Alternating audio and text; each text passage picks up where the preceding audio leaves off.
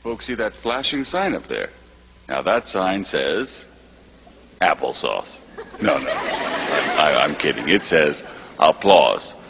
All right. Now, remember, we're on in 10 seconds, so get ready to have a good time. All right, here we go.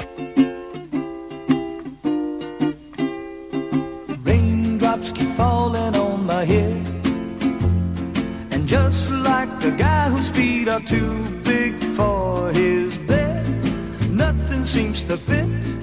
Those raindrops are falling on my head. They keep falling. Hello, everybody, and welcome to the Directors Club podcast. My name is Jim Laskowski. My name is Patrick Rapole. That is correct. We're here once again. I got that right this time. For episode 10. I'm so excited. We've made it. That was 10 take episodes. 5. I kept getting my name wrong. I kept calling myself Ryan Turley for some reason. I kept calling myself Barrett Oliver. Mm-hmm. And we're really excited. This is our 10th episode. We've made it thus far. Happy 10th anniversary, Patrick. The anniversary of 10th, I believe, is a wood. So I built you the ship in a bottle, Jim. Oh, cool. Yeah. Is there a message in the bottle along with the ship? Is there like a note? Really? Yeah. You know how long I work on this fucking ship in a bottle? Have you ever fucking made a ship in the bottle? You know what? I was just hoping for a message of some kind I because I love the police so much. shaky hands to begin with. Mm-hmm. I dedicated at least 300 hours building the ship in a bottle for you for our 10th episode, our important 10th episode. And it's not good enough. You need a message in there. Here's the message. Fuck you. You don't get the bottle in anymore. Okay, that's fine. Or the ship. That's okay. You give it to someone who cares. You brought me cream soda, and that's just as good. That's true. I did. Yeah. I have a question for you before we start. Oh, shit. What could it be? You know what? I didn't even get our emails up. That would have been smart to do ahead of the recording. No, that's fine, because you do this while I talk. All right. Now, this is a question for you, but I think it's also a question for our listeners. For America. Who may not know what I look like, because I have a question. They do. They should. Well, I mean... There's a picture of you, kind of. There's a single picture, and it's like half of my face, but... My point is, do I have a fat voice? Do you think? I never thought that before, no. Well, close your eyes. You would think that they would attribute that more to me. Close your eyes. Okay. Hi, my name is Patrick. Did you see a fat guy just then? No. No? No. Well, you probably saw me. You know what I look like. Well, I guess this question's more for the listeners, because I have a problem. I'm not a fat guy. I am a fat guy in training. I believe a few more years, slow down my metabolism a little bit. I'll be an excellent addition to the team of fat guys across this great nation. But right now, I'm just a fat guy in training, so I eat fast food a lot. You know, when I'm working my job, and every time, I would say literally 90% of the time, when I tell them what I want to drink, which is a Coke, they go Diet Coke. And at first, I thought they just misheard me. Okay. But now I'm beginning to think that it's a genuine suggestion. That would be weird. So because even when I was at my fattest, that was never an issue. They never said Diet Coke instead because you're so fat. I must have a fat voice. Is my thing. When you mean you're going through the drive-through and they don't know what you look like and they're just trying to help. I heard the drive-through speaker adds 10 pounds. It's possible. Maybe that's something they have to do now, though. Like as part of like Wendy's plan to... Especially if you're going to McDonald's a lot. I'm not going to McDonald's, but like Wendy's plan to fight obesity in America is to always... They assume if you're driving through there, if you're not a fat guy, you will be eventually. Because what the fuck are you doing? So maybe that's their plan. I don't know. But so I do... Wow. I am curious, though, because I know we have our pictures up, but I'm not necessarily sure that everyone who listens to us has... You know, because we have about 12 followers on Tumblr on our website, but we have about 75 listeners per episode, maybe more. Have you ever been to that fast food restaurant, Wendy and Lucy's? No. It's amazing. It takes forever to get your food. And you go there and you lose your dog. That's what happens. That's true. They just handed me the bun. I was like, what happened? They go... I'm sorry, sir. This is Wendy and Lucy's. Yeah. And I'm like, all right. So you lost your dog. So you lost the dog, but did you have to take a whole hour and 40 minutes? I do want to see that movie. I bet awesome. I would like it. I love it. Anyway, we do have an email to get to. But we should have. I was just going to say we should definitely consider doing that director for Wendy and Lucy because she has a new movie out, Meek's Cutoff, which I've heard Oregon nothing but amazing things about. It's an Oregon Trail movie. Yeah, with Paul Dano in it, right? And Michelle Williams, who I love. So I'm excited for that. I think that just opened in Chicago, if I'm not mistaken. So it may have already closed. Music Box only runs things for a week. Yeah, that's cruel. You snooze, you lose. So anyway, we have an email. We do. This one comes from Jeff Van Driesen. Hey, guys. He said it in that inflection, by the way. Love the podcast. The new episode was solid, even though I'm not that huge into David Gordon Green. I'm surprised I didn't hear Patrick's head explode when Colin mentioned Charlie Chaplin as one of his favorite directors, given that he's a Keaton fanatic to the point of hating on Keaton. Don't be hating on Keaton now. I'm also glad you have a shout-out to the Hughes brothers. Totally better than that hack Singleton. So, a few suggestions for you. Not that I think you should do any kind of PC quota or anything, but hey, why not some ladies? Especially ladies that aren't Catherine Bigelow or Nora Ephron. I'd love to hear your thoughts on Mary Harron, Jane Campion, Catherine Billot, I don't know how to pronounce it. It's French. Berla. Sophia Coppola, Elaine May, Lone Scherfig, etc., etc. Or even newbies like Andrea Arnold and Maureen Aid. Not calling you out or anything, but most of your directors have been white dudes. Also, love to hear you do a podcast on John Cassavetes sometime. Keep the love coming. Great work. Well, thank you. Thank you very much. That was great. That's a great email, Jeff. I would appreciate the suggestions. It's a completely valid observation, though I would say it's a little in the wrong direction. I don't think our problem is really that... Because I don't think our problem is necessarily that we only choose white men. I think our problem is we're mostly doing American directors, and about 90% of all American directors are white men. But our biggest problem is that we love big white cocks, and we can't help ourselves. No, you're totally right. It? You're totally right. Yeah, like the reason there's so many white people it's mostly because we haven't gone to many other countries, right. And that's totally. I mean, we were raised on American movies, and we have American sensibility. So, but at the same time, we haven't done many Asian. We haven't done any Asian directors. We haven't done any directors from south of the border. We haven't. I mean, keep in mind we're only 10 episodes in. That's true. We're going to get to a lot of directors over the time. I don't know. I don't like. Though to I will just set up a say plan, that the next several directors we have lined up are all white dudes. They are. Yeah. Next episode's Woody Allen, and then I think after that's Walter Hill, and then Peter Weir. Mm-hmm. Oh, so, I like that schedule. Yeah. So that's a white. And then we're getting into the summer, so it'll be very interesting once we get some more guests lined up. It's a white forecast for you, but we will. My goal is to at least get to 100 episodes and see where we're at. So between episodes, we got 90 episodes. We'll get to some of these names. If we get to 100 episodes, then maybe we'll consider doing some of your minority directors. But really, we just feel honestly that white is right. White power. All my white Christian brothers. Big ups to them. Big ups to Brooklyn. Big ups to the clan of the Cave Bear. Big ups to Pixar. Done. Okay, we're done. Yeah. So that's a very good observation. And even though our next several episodes will also be white men, we will try to remedy that in the future. Yeah. I mean, I would definitely love to do a Sophia Coppola episode, but I don't want to talk about Somewhere with Patrick anymore. I feel like we've beat that horse. Yeah, pretty much. We can still talk about. Lost in Translation. Lost in Translation, Virgin Suicides, Marie Antoinette. I love Marie Antoinette. Good. Yeah, I think we can just go into what we watched this week, eh? Sounds good to me, eh? Cool. Did you watch Strange Brew this week? Was that a... I'm sorry, I listen to Canadian podcasts too much. Oh, that's true. A lot of film podcasts are from Canada. Canada. Yeah, it's very dry up there. Mm-hmm. Canada, dry. Yeah. Ginger ale.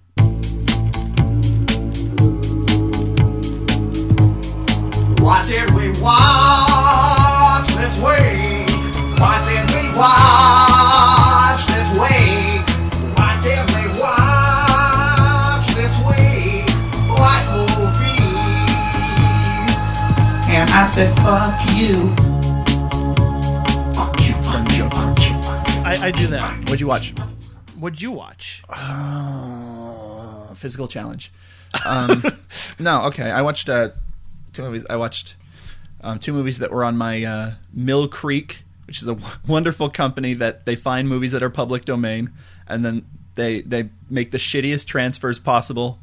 It's like looking through a pinhole at a VHS that was taped off of local access television.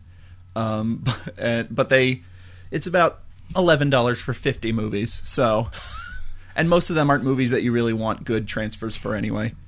Most of them are just pretty shitty. So, but was this the box set that you unboxed? Yeah. on YouTube? Yes, it was. People go look for that. This is the Chillers, 50 Chillers, as opposed to the horror classics. Can you do it in the voice that you did on the YouTube video? No, I don't remember what that voice was. I can do it in the voice of Old Dirty Bastard if you want me to. No, my mom's rude. All right, that's fine then. Because it's Mother's Day tomorrow. Both of these movies are apparently either public domain or the rights to them are so cheap that Mill Creek was willing to spring from. First movie I know is public domain. It's A Bucket of Blood by Roger Corman. Mm-hmm. It's my favorite Roger Corman movie. I haven't seen we'll definitely do Roger Corman in the future. Yeah. But I love Bucket of Blood. He's a good white brother, Roger Corman. For sure. Yeah, but Bucket of Blood is basically has Dick Miller, which is one of Corman's favorite actors. Even this is the only lead role I believe he's ever had. Isn't there a Bob Dylan song called Bucket of Blood? Or Buckets of Blood? No. You're thinking of a Buckethead song. Oh. Called Blood Sandwich. Okay. It's that one where he solos. It's a movie in which Dick Miller is he's a not mentally challenged, but the very lowest notch above mentally challenged barista at a swank cafe. It's from 1960. Hold on, I did not. 1959. There we go, 59. So 1959. This isn't even. This is pre-hippies. This is actually beatniks. It's a sort of a poking fun at beatniks. And it's so he works at a swank barista where poets and artists hang out, and he's very touched by one poet's poem about how everything is art, and if you're not creating art, then you're just in the way, and that all artists are gods and everyone else is mere mortals. So struck by this, he really, really, really wants to be an artist. So he gets a mound of clay. And he tries to fashion a shape out of it, and it's really sad and funny, and he's seriously my favorite. The horror genre has like such a wonderful amount of characters that are sort of just dumb. The well-meaning dumb guy characters in the horror movies, like Dewey from Scream, or the retarded guy who wants the chocolate bar in Friday the 13th Part 5. Like, there's just. Oh god! He's definitely my favorite dumb guy in a horror movie.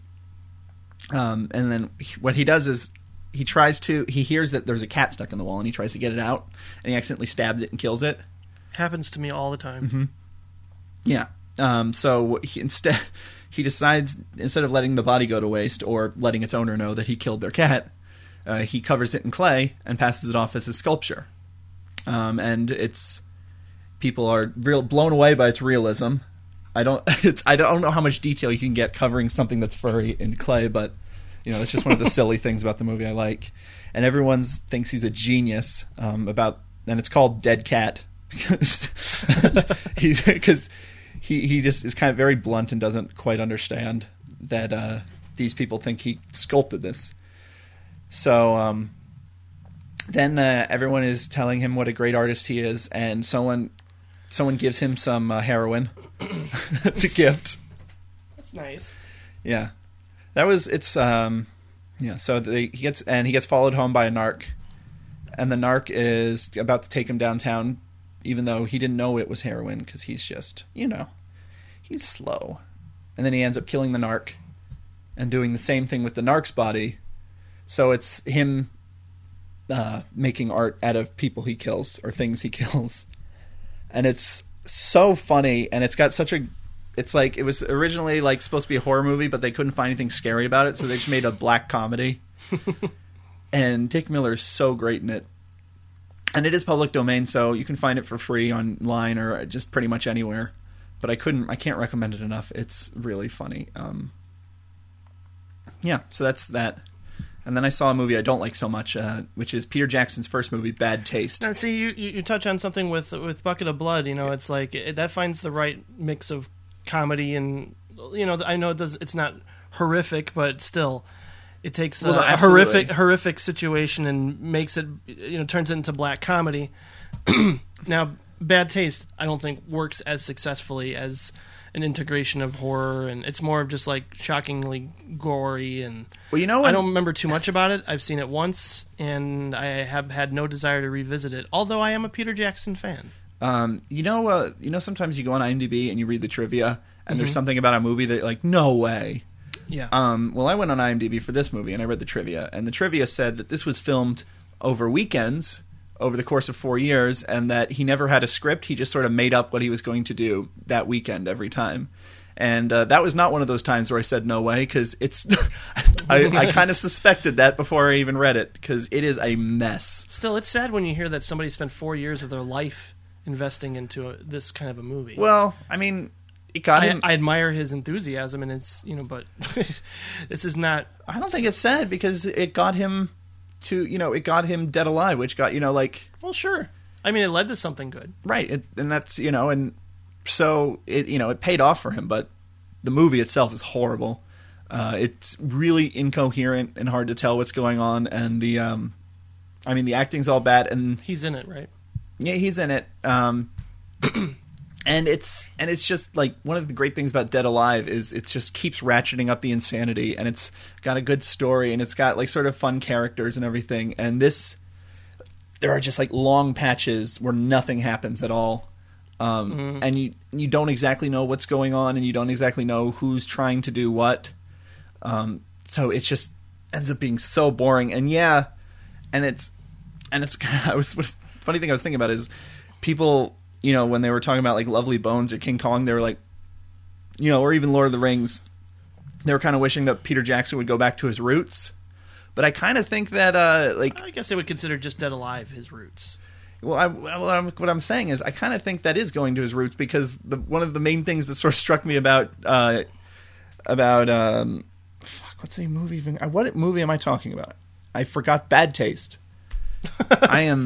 I have some kind of disease in my brain. But it's the thing about Bad Taste is it seems to be completely disinterested in its story or characters, and it's just interested in special effects. And that's kind of the criticism I would aim towards King Kong. So I feel that it kind of is his roots. I don't know why he thought it would be good to make a movie without a script.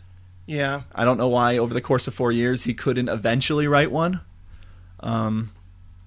It's really bad. And yeah, there's scenes of people's heads exploding with goo coming out, and there's the infamous scene where all those aliens vomit into a big bowl and the person has to drink it. Oh, yeah. But it looks like green pudding. Like, it's not gross. It's not gross like the dinner scene at Dead Alive. Oh, God. That's unbearable. Yeah, with the custard and everything. Like, right, yeah. It's not gross like that. It's just silly.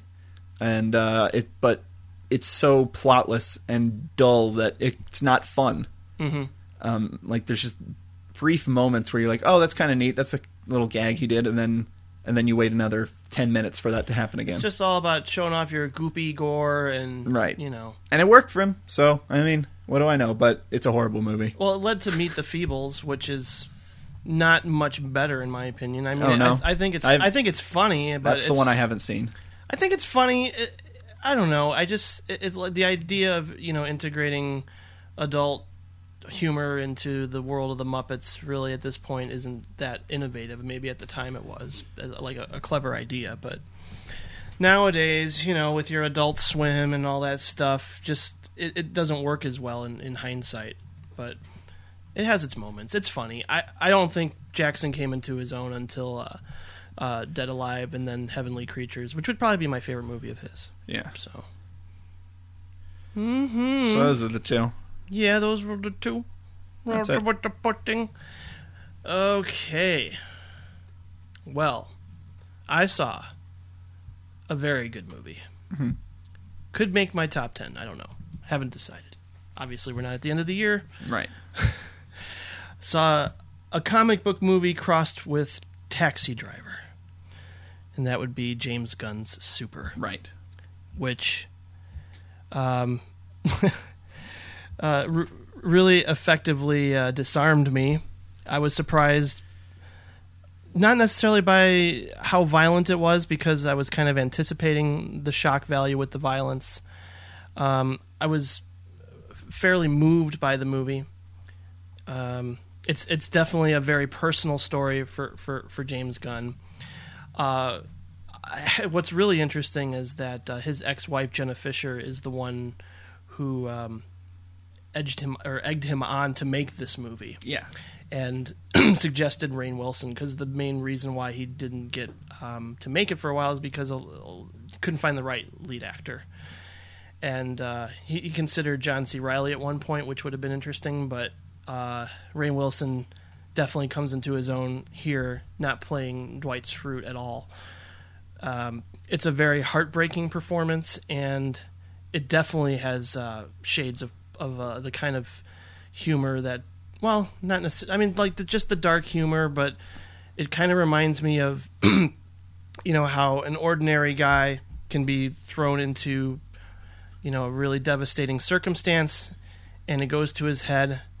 But, there's definitely shades of sort of, he's potentially schizophrenic. There's, some mental illness quality going on here with this movie, but it really worked for me in ways that I wasn't anticipating. I mean, obviously it's very funny, it's very dark, but just the story was very relatable. I do have a couple of issues with like some of the music choices. Using a Cheap Trick song didn't really work for me at one point.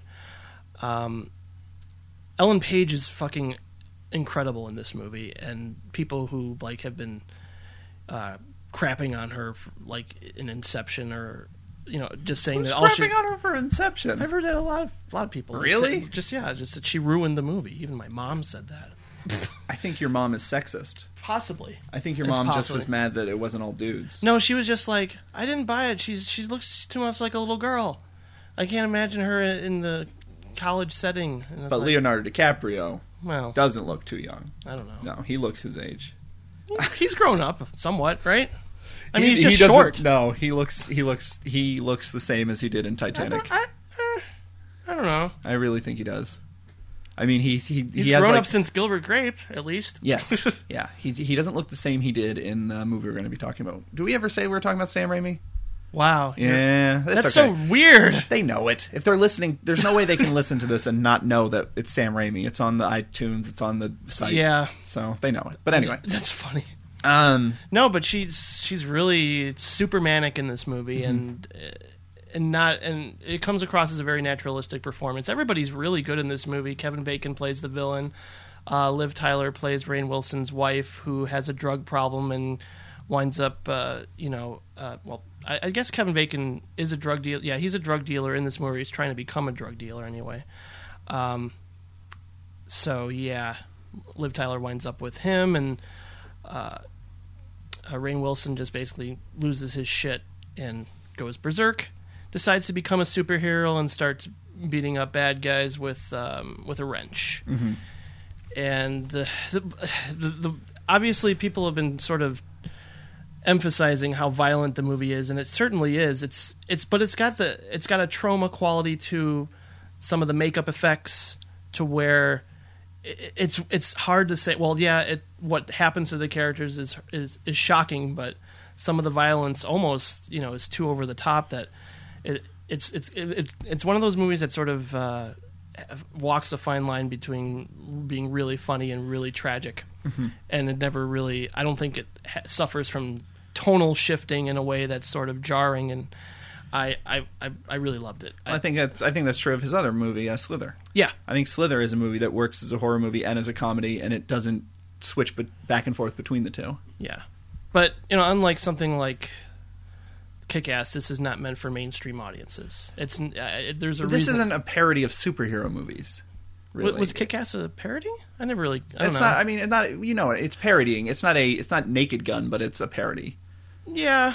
It's spoofing them. It's it's taking the conventions of superhero movies, and it's it's commenting on them and all that. But it's sort of putting it in a more realistic human way than like it. I know a lot of movies have been trying to, like there was Defender couple other ones I think that have sort of. There was another one with like Michael Rappaport where he like took drugs and became. I think it was called Super as well. If I want to say that was Super. No. All right. Well, I'm going to look it up, but you keep talking. Michael Rooker is in it. He's kind of a lot of fun in this movie. He's got like a Special. That movie was called Special. Okay, yeah. Where he's taking medication and he thinks it gives him superpowers. Right. That was a good one. But this sounds more like a Taxi Driver, like closer to Taxi Driver than Watchmen. It builds up in a very similar way. But it's so weird how like you want to cheer him on, but you feel horrible at the same time. And I guess it's that sort of ambiguity of the of the movie where obviously what he's doing is completely wrong, but I mean I guess it's sort of commenting. It's like a deconstructing of violence in movies and why but it doesn't do it in the way that something like Funny Games would do. All right, but it definitely has that sort of undertone to it that I found really interesting. And it's shot a lot like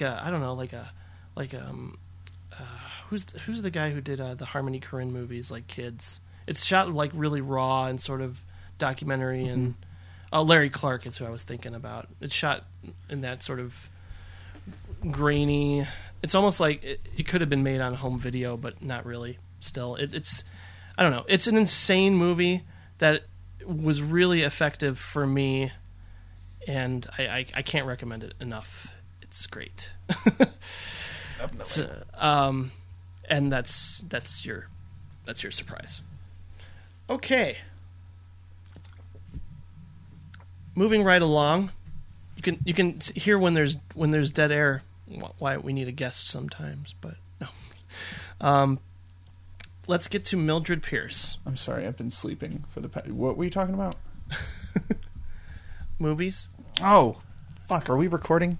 We are. All right, hold on. Hi, everybody. Welcome to the... Yeah. Are you Mildred Pierce? Mildred Pierce is a Todd Haynes remake of the 1945 film noir. Can we call them Directors Club alum? Todd Haynes. Yeah, we should. He's a Directors Club alumni. Well, we mentioned that he was doing this and against his will, I'm sure. I don't know. It's an interesting. I mean, it's weird. It's definitely his most conventional work. No, I mean it's against his will. Like, we're calling him an alumni, but he didn't have anything to do with it. Oh, okay. I thought maybe you were saying that he made this movie against his will. No. This sounds totally up his alley. It is totally up his alley, but at the same time, it's like he basically did a revisionist with form of filmmaking with Far From Heaven, and just sort of touched on themes that women go through today in the setting of an older era. And the weird thing about this is that, I mean, obviously with Todd Haynes, he likes to turn a genre onto its ear and like play around a little bit with it. He doesn't really do anything here overtly cinematic in terms of either the cinematography. It's very simple in the way it's structured. There's not a lot of like playing around with narrative or anything. It's a very straightforward, simple story in which Kate Winslet plays kind of an overprotective, self-sacrificing mother who gets a divorce from her husband and has to raise her daughter on her own. And her daughter is a complete narcissist even at the age of 6 or 7. And she falls in love with a new guy played by Guy Pearce, who's really good in this movie. And from there, she sort of builds her own restaurant chain of sorts, because she builds 3 restaurants after just becoming a waitress and learning the business. And from there, there's some conspiracies going on where her accountant is sort of manipulating her to get more money and take over the business. So there's that angle going on, but it mostly focuses on the relationship between Kate Winslet, Mildred Pierce, and her daughter Veda, played by Evan Rachel Wood, who I think for the first time has really impressed me. I'd never really been a big fan of hers, but in this she really gave it her all. And But the weird thing is, like, she doesn't show up till part 4, I think, and this is a mini series, by the way. It's not, it's I think it's like 6. Not part. It's 5 parts. Okay. I can't remember the specific length because I think not each of them were an equal amount, but the majority of them were 45 minutes, and maybe the last one was like an hour and 10 or something. It drags in spots when you're stretching out a story, but it's more faithful to the book from what I haven't read the book, but from what I heard, it's a lot more faithful to the book, in which the film noir aspect of the original is completely stripped away in this movie to where there is not even a murder, which, like, it's weird when you have expectations going into something, especially with a remake, and I'm watching this going, okay, it's going to build up to it, it's going to build up, here it comes, and it doesn't really happen. Yeah. I was going to ask you if you'd seen the original. Yeah. And I love the original. Yeah, I think I like that movie a lot. Amazing cinematography in that, and what's her name? Joan Crawford. Yeah, Joan Crawford's excellent in that movie for sure. But yeah, it's sort of it takes the mystery element out of the original and just basically creates a domestic drama, not unlike Far From Heaven, in which a woman has to deal with being not necessarily repressed, but just dealing with a lot of issues, and mostly having a daughter who is the biggest bitch in the world. Mm-hmm. And how do you handle, like, you want to be a loving mother, but you also have to be a disciplinarian, and she can't find the right balance between the two. So obviously they're both very flawed. Veda is a lot more destructive in what she does to hurt her mother. And it's an excellent movie, but I don't know, maybe it's because it's Todd Haynes, I'm expecting something a little bit more I don't want it, not controversial, but just challenging. I don't know, maybe something where I felt like, oh, this guy is going to really bring some, and plus it's HBO. I mean it's not exactly like well, what I Breaking Bad. But what you called Mildred Pierce had film noir aspects, but I always considered it pretty straightforward as a melodrama. Yeah. So I mean that's sort of what I expected from the miniseries as well. It's just it would be it's just a melodrama. I wasn't But it's not really a spectacular melodrama other than watching great acting, and there's nothing wrong with that. I was certainly compelled the whole way through. It's been a while since Kate Winslet was in something. The Reader, probably, right? Yeah. Yeah, I guess it has been a couple of years. I mean, she's fantastic in this movie, as she always is. I love everything. She's pretty much every Kate Winslet movie I think I've liked to some degree or another. But it's exactly what I expected it would be. And since I'm a big Todd Haynes fan, maybe I expected a little more, but it certainly, it worked. Right. I mean, I don't know if it needed to be a miniseries, honestly. It could have just been a straightforward movie, but... Really? Yeah, I think so.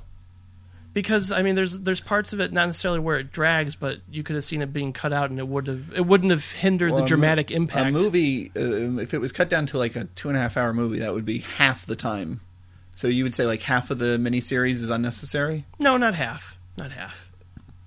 Just like, I don't know. You could have trimmed maybe a half hour from the whole thing, and it would have been fine.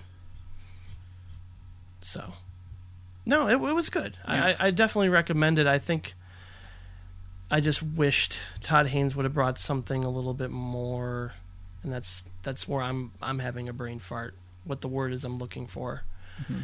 Mm-hmm. Bad taste. Bad taste? And that's the word I was looking for before. Oh, the movie.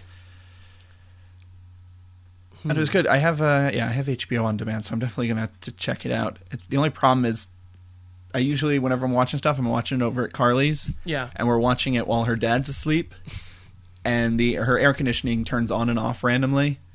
So it's like a constant struggle with the volume between trying to be able to hear the dialogue, which I have poor hearing anyway, mm-hmm. and then trying so it's not too loud that it wakes up her dad. And then... So it's a whole hassle. So if I can't put on subtitles, then I generally don't even bother. So I might just wait for the DVD. But I did want to Brinley.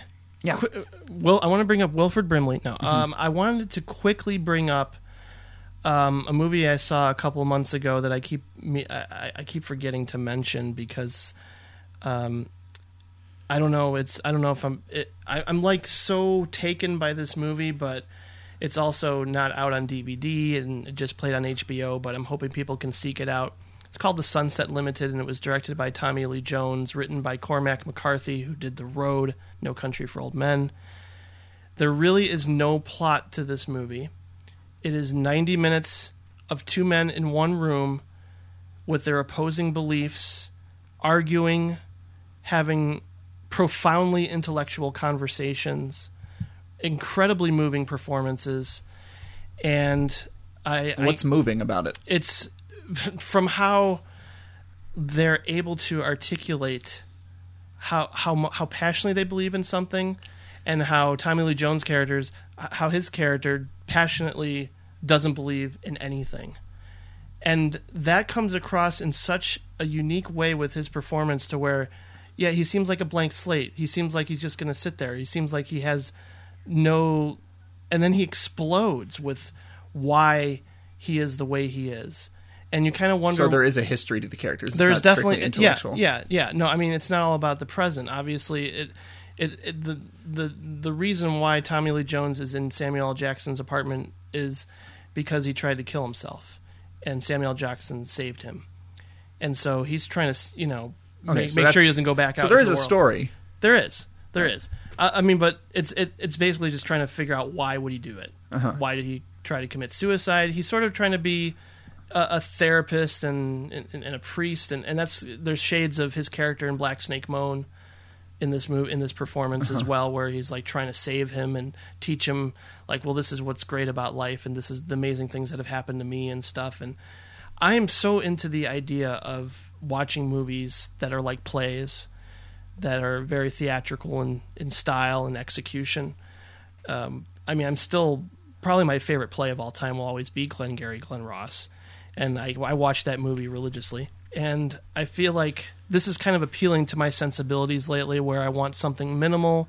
I want just a few characters, much like The Servant, which we've raved about over and over again. And this movie here appealed to exactly what I want right now. The two people in a room talking thing, it goes either way for me. Sometimes I fucking can't stand it. Like it could happen. Conversations with Other Women, which is a movie with... that was terrible. Yeah, and that was just basically just Helena Bonham Carter and Aaron Eckhart, and it's the entire movie's in split screen, and it's just so boring and doesn't... I don't know. So I can't say that even despite your recommendation, I can't say I'm super thrilled or super amped to check this movie out. Well, if you just love hearing these kinds of conversations, especially if it's really intellectual, because I like conversations, but I like the people behind it. I don't give a shit about ideas. I like the way people communicate. But you like Waking Life. That's my point. What they say is stupid. It's just about the way people... Like, that's what I like about Waking Life, is that it's unpretentious, that it's not putting these ideas forward as true or false. It's just about the way people talk about big ideas. Well, yeah. I mean, I don't think Samuel L. Jackson's character is necessarily preaching to us in like what is so great about life. It's just his own beliefs are that strong, and it's not necessarily like saying this is. And then, Tommy Lee Jones, he has some amazing retorts. Well, allow me to retort. So no, it's really understated, and it was directed by Tommy Lee Jones. Yeah, it's really understated. It's just, and it doesn't have a necessarily pat ending. It's just one room with some big ideas and a lot of conflict and drama, just from the exchange of dialogue, which I just find consistently compelling. I mean, maybe it started with it probably started before this, but with something like Before Sunrise, when that came out. I'm not a big fan of the characters themselves, but I loved what they were talking about in that movie. And then Before Sunset came out, 15 years later or something, and I fucking loved that movie. Mm-hmm. I still haven't seen either of those. Yeah, I don't know how you'd feel about them. They're really self-absorbed characters. Well, the thing is, what's interesting is I kind of feel like really I wouldn't like them because Ethan Hawke's in it. Ethan Hawke's terrible. But I mean, in the first one, Ethan Hawke is fucking Ethan Hawke, and it's annoying. Oh God. In the second one, he matures because I think he brings himself and what he went through with Uma Thurman to the second movie, because he's going through a separation. In the movie, he's just promoting his book. He's going around the world. He's touring, and it's like I don't know. Before Sunset really hit me emotionally, whereas Before Sunset I get them fucking confused. Yeah. Before Sunrise, the original, I think that's what it was. Before Sunrise was a lot more about idealistic young love, sort of just talking about it. Which it just basically means I won't like it. Probably not. Because I feel like you would possibly like Before Sunset. Because it's really cynical, and not necessarily cynical. No, it's more realistic about love and relationships. It's like they've been through a lot of shit since the last time they had this, emotional night together where they felt like anything was possible. But then they never met up again in that period of time. They went through all these relationships, and all this shit happened, and they've become very jaded as a result. And they sort of share all this together during a reunion. I buy into the more of like the reunion and like some of the conflict that goes into like, why haven't I seen you in forever? What have you been up to?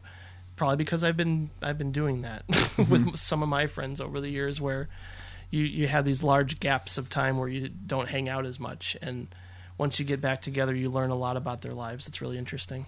So that's what I love Before Sunset, and that's sorry about that tangent. No, it's fine. It's fine. You need more. We need more of that. Do you need to see Before Sunrise in order to see? I don't think so. No, I mean, if you want to get some more context and backstory, it's there, but it's Before Sunrise is basically like, oh, we're gonna be in love forever. This is awesome. So we just met in one night. It's not like cool. It's not like Life During Wartime, where it's like if you haven't seen Happiness, it literally means nothing. No, I don't think so. I definitely think you could still watch Before Sunset and get the sense of what happened in the first movie, because they talk about it too. They see both. They talked about it.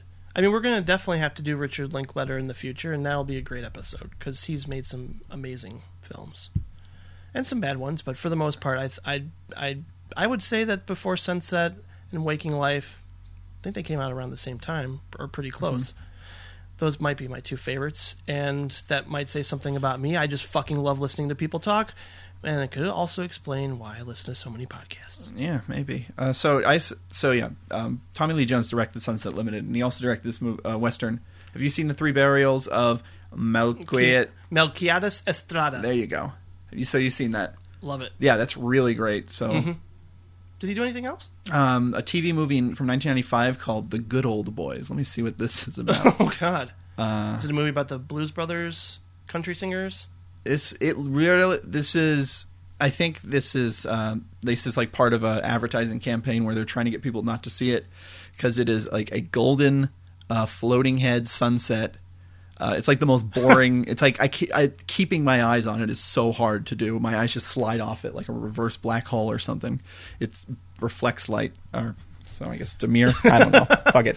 Anyway, it's about an aging cowboy that must choose between his desire to remain free and the responsibilities of maintaining a family. And it's Tommy Lee Jones, Terry Kinney, Sissy Spacek, Frances McDormand, Wilford Brimley, Matt Damon. Wow, it's a TV movie. I guess Matt Damon wasn't huge in 95. Bruce McGill. They got Park Overall, which is a great... I don't know who that is, but great name. Park Overall. That's a great last name. Yeah. I wish I had a last name like It's Overall. interesting, though, now that I think about it, I wonder if... I mean, obviously, since Tommy Lee Jones was in No Country for Old Men, and, the Cormac McCarthy connection is there, it's like his character in Sunset Limited could have been the sheriff who's given up on the world, and just fucking says, I'm not going to deal with this shit anymore. Well, I think that's kind of that's interesting. I think that's interesting parallels. I think that's a Cormac McCarthy kind of staple. No, I know. Is the character who is sort of just doesn't believe in anything. Yeah, his nihilism can be really hard to take, but it's not that I identify with it. I just find it fascinating. I find people who have lost all hope very interesting characters. mostly because like it's probably the psychoanalytic, quality in me where I'm like, well, why the fuck did they get to that point? How did they get to that point? So that's really interesting. And I just think that they're intelligent. That's my take on nihilism. That's logical. That's a good point. No, I mean, like I can definitely understand how some people get into those frames of mind, but anyway, not on a consistent basis. But woo! Are you ready to talk about Sam Raimi? Oh fuck yes! Sam Raimi. Did I tell you Raimi? That's my number one name. If I ever started a rock band, was the Raimis. I think that'd be a great rock band name. Yeah. My number 2 name is the Fleshcapades, which I think would make a great Raimi movie. I'm sure there's a band called the Deadites already. Yeah, the Deadites. I'm sure the Evil Deads. Oh, God. The Ashes, Decapitated Hands. I'm not saying any of these bands actually recorded anything, but they definitely, a bunch of 7th graders definitely got together and decided to form a band called the Deadites. We should record a bonus episode where we just talk about the... There's a listing. There's definitely a website where there's just a shitload of horrible band names that are funny. Like Monkey Fucks Football, right? Or any band that we ever performed with in the DIY scene. Ooh, yeah. Perpetual Dusk at Curtsy Caverns. Yeah, Dustin and the Furniture. Clever. Why do I hear fuzz? You hear fuzz? It's because the police are coming. Oh, whoop whoop! That's the sound of the police. Fuzz? Yeah. Caught by the fuzz. Either that or Velvet Underground's about to start playing. Whoa! Either way, I think we should go on to Sam Raimi.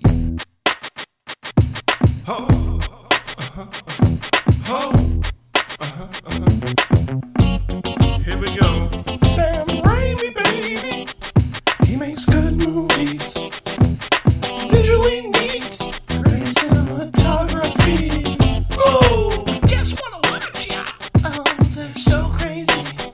He's been my favorite director since I was 13. Here's his filmography. And Army of Darkness, Spider-Man 2, The Gift, and Darkman. Drag me to hell, a simple plan for the love of the game and the quick and the dead.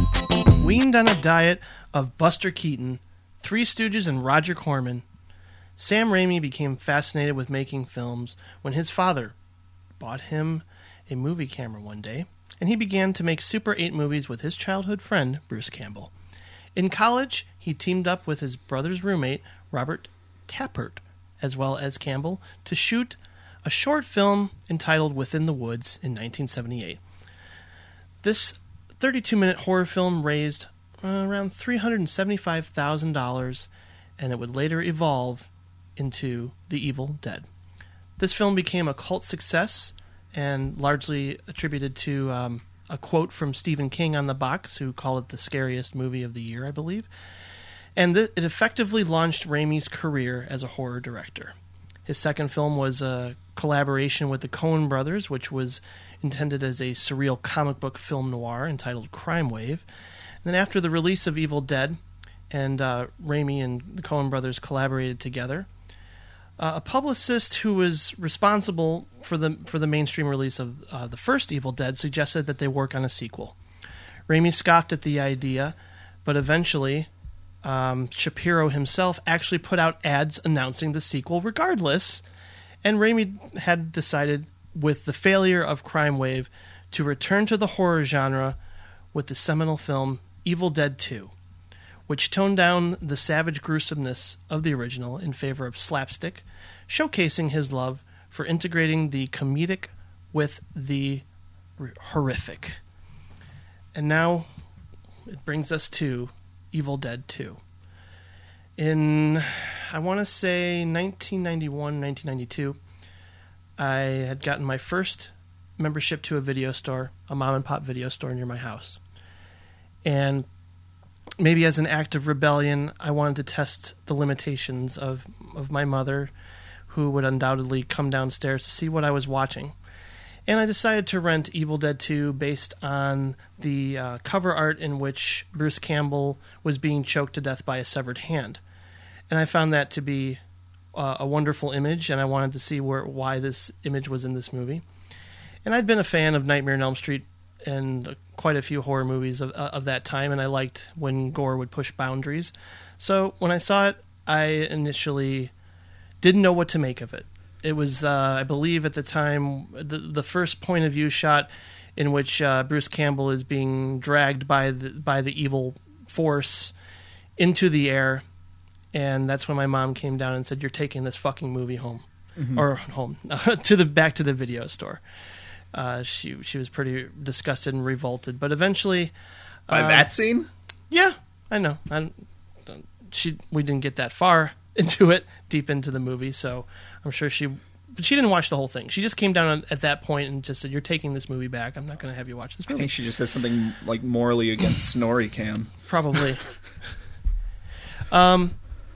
So yeah, and then eventually it was on HBO. I was able to watch it that way, in the same way that I watched Henry, Portrait of a Serial Killer, in which my parents would be sound asleep upstairs, and I finally got to see Evil Dead 2 in its entirety, and it completely changed how I viewed movies, mainly because of the energetic camera work. But you know, it's crazy rewatching it all these years later, because a lot of it I attribute it to the fact that it's completely my kind of humor, in which things are really over the top. And yet I'm not really a fan of slapstick, but in this setting, for some reason, it works because of how over the top it is. I mean, I've watched my fair share of trauma films and always thought they were kind of funny, but I have no desire to watch gore for gore's sake, really, these days. But there's something about Evil Dead 2. It probably just taps into, when I was younger, and also the thing that really struck me was how a movie is directed, because the camera seemed to be taking on a life of its own, where it was going places. I used to say this and people would think I'm crazy, but I was convinced at the time that Sam Raimi was right up there with Orson Welles because of the sort of innovation behind his camera work. And I realized a lot of it had been inspired by, silent film era and whatnot. But he put the camera in really interesting places and did things like use a camera to break down a door and do these really inventive POV shots. And back in the time, there weren't any low camera angle shots until Orson Welles decided to drill a hole into the ground, the hardwood floor, and say, "Let's point it this way. Let's put the camera, on this angle, and try this, and let's make it do that." And I feel like, when I was taking a film class at Purdue, I made that bold statement. I said, I feel like Sam Raimi's camera work, his energy behind the camera, and his confidence, his control of the medium seemed really applicable and seemed really inspiring. And as time goes on, I know he's had his fair share of missteps, but it felt like it came full circle for me when I saw Spider-Man 2 and the hospital sequence, because it brought me back to, well, this is what Sam Raimi does. He is not necessarily an actor's filmmaker. No, I would definitely say that. I love insane cinematography. I love just something about him. He seems like a guy where if he was your neighbor and you needed to borrow some barbecue sauce for that barbecue, he'd be like, "Fuck yeah, here's your barbecue sauce." That's anytime I've seen your barbecue sauce. Anytime I've seen Sam Raimi in interviews, he seems like the nicest, most down-to-earth guy. He seems fun. I don't know. There's just something about that guy that really appeals to me, and maybe it's just because all he really did was pick up a little home video camera when he was a kid and just did little crazy movies, like I did. But he managed to evolve, I think, over the years. The thing about Peter Bogdanovich, I always felt, is that he felt like the kind of guy who would... he would keep bottles of mustard in his... Well, I admire David Mamet, too, but he seems like a dick. Well, yeah, that's the thing about David Mamet, is you would ask David Mamet to pass the salt, and David Mamet would give you a look first. Yeah. And then I remember one time when I was... Tell me why you want this salt. Tell me. Tell me why you want this salt. I was next door neighbors with John Cassavetes, and my Frisbee, because I was like 5, and my Frisbee went into his yard, and I asked to go in the backyard and get it. He was just, could not have been more of a dick. He was just, no. I'm like, I know exactly, no. Yeah. But, Sam Raimi, barbecue sauce. The hometown guy. Like, just a regular down-to-earth Midwestern guy. It's like, I could see him being my next-door neighbor. And if I ran out of something, I would feel comfortable knocking on his door and be like... What are you talking about? I just think he's a regular down to earth dude. Yeah. With a crazy camera work. Yeah. Let's get back to the camera work. I can't get enough of it. Jim, hey Jim. What do you think he tips waitresses? Tips waitresses? Yeah, what do you think? You think he's the kind of guy who does 15%? You think he goes 20%? I would hope so. I would think so, yeah. I would hope he goes 20%. He seems like a 20% guy to you. Yeah. I think so. That's okay. That's interesting. Well, I've seen a lot of behind-the-scenes stuff with that guy. Yeah. He seems cool. He wears a suit on set. He seems... Like Hitchcock. He seems classy. But also, he's a guy who loves his Three Stooges. Yeah. I mean, I just I like him. And it comes across in his movies. Like, oh, I don't know why. There's just something about Sam Raimi's movies that appeal to me on every level. Even when they're really bad, I still find something redeeming in them. Well, they could be just a one camera shot. I can't go that far because in preparation for I watched a very bad Sam Raimi movie we're talking about later for this episode. But I know it's bad. I'm not going to defend it, but there's no enjoyment to be had. But my point is, I think I would say that Sam Raimi, when he's on, he seems to be having more fun than most directors. That's what I mean. Yeah. I think this movie is like, I think for Evil Dead he was the first one. He set out to make a horror movie essentially. Yes, but Evil Dead 2, it's in Evil Dead 2 he made a Sam Raimi movie. Yeah, where it's a comedy, it has horror aspects, and it's kind of a trip. And here's the other thing about Evil Dead and Evil Dead 2 is they've sort of, I mean, they're not as culturally big as something like Friday the 13th or Nightmare on Elm Street, but anyone who likes horror movies, they're very mainstream movies. Right. For anyone who's even semi-aware of horror movies, these are very mainstream, big, important movies. And I think that people forget sometimes how fucking weird they are. And I'm not just talking about like the crazy camera work or the fact that the camera pans by beams in the ceiling and there's a sound effect that goes by with the beams, despite the fact that there's no... It's just like wow, wow. Yeah, his sound design is really fascinating. But like in Evil Dead 2, they talk to the what's the main girl's name? By the way, she's horrible in this movie. Linda? Linda. No, not the what do you mean the girl that's the daughter of the... Yeah, the daughter of the professor. I can't remember her name offhand. All right. Anyway, so they see her dead. They see her dead father. Save my soul. He cuts off his hand and replaces it with a chainsaw.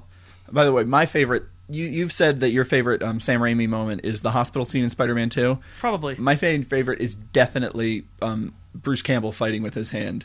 Yeah. Because there's something like I think speaking of Buster Keaton. Yeah. I think. Well, definitely, and I mean that's more Three Stooges kind of stuff than Buster Keaton, but I think the skeleton stuff in Army of Darkness is his most Three Stooges. Well, that's direct reference to Three Stooges. But my point is, I think Bruce Campbell. I think like the Bruce Campbell that everyone knows and loves. Not in the first one. I don't think he's in the first one, though. He is an interesting character in the first one. It's not like he's shitty. Yeah, he is interesting, and he is charismatic, but he's not really as confident an actor, and he doesn't really know how to hit that pulpy, smarmy place yet. And I think the kind of the Bruce Campbell everyone loves is in Army of Darkness, because I don't think he quite hits it in Evil Dead 2 either, though he's closer. I think the Bruce Campbell everyone loves is in Army of Darkness, and I think the Evil Dead everyone loves is Evil Dead 2. Yeah, that would make sense. I mean, in Army of Darkness, every line of dialogue he has is a one-liner. There is something about the way Bruce Campbell approaches him fighting with his hand, where it literally he forgets that he's in a haunted cabin in the woods where zombie like.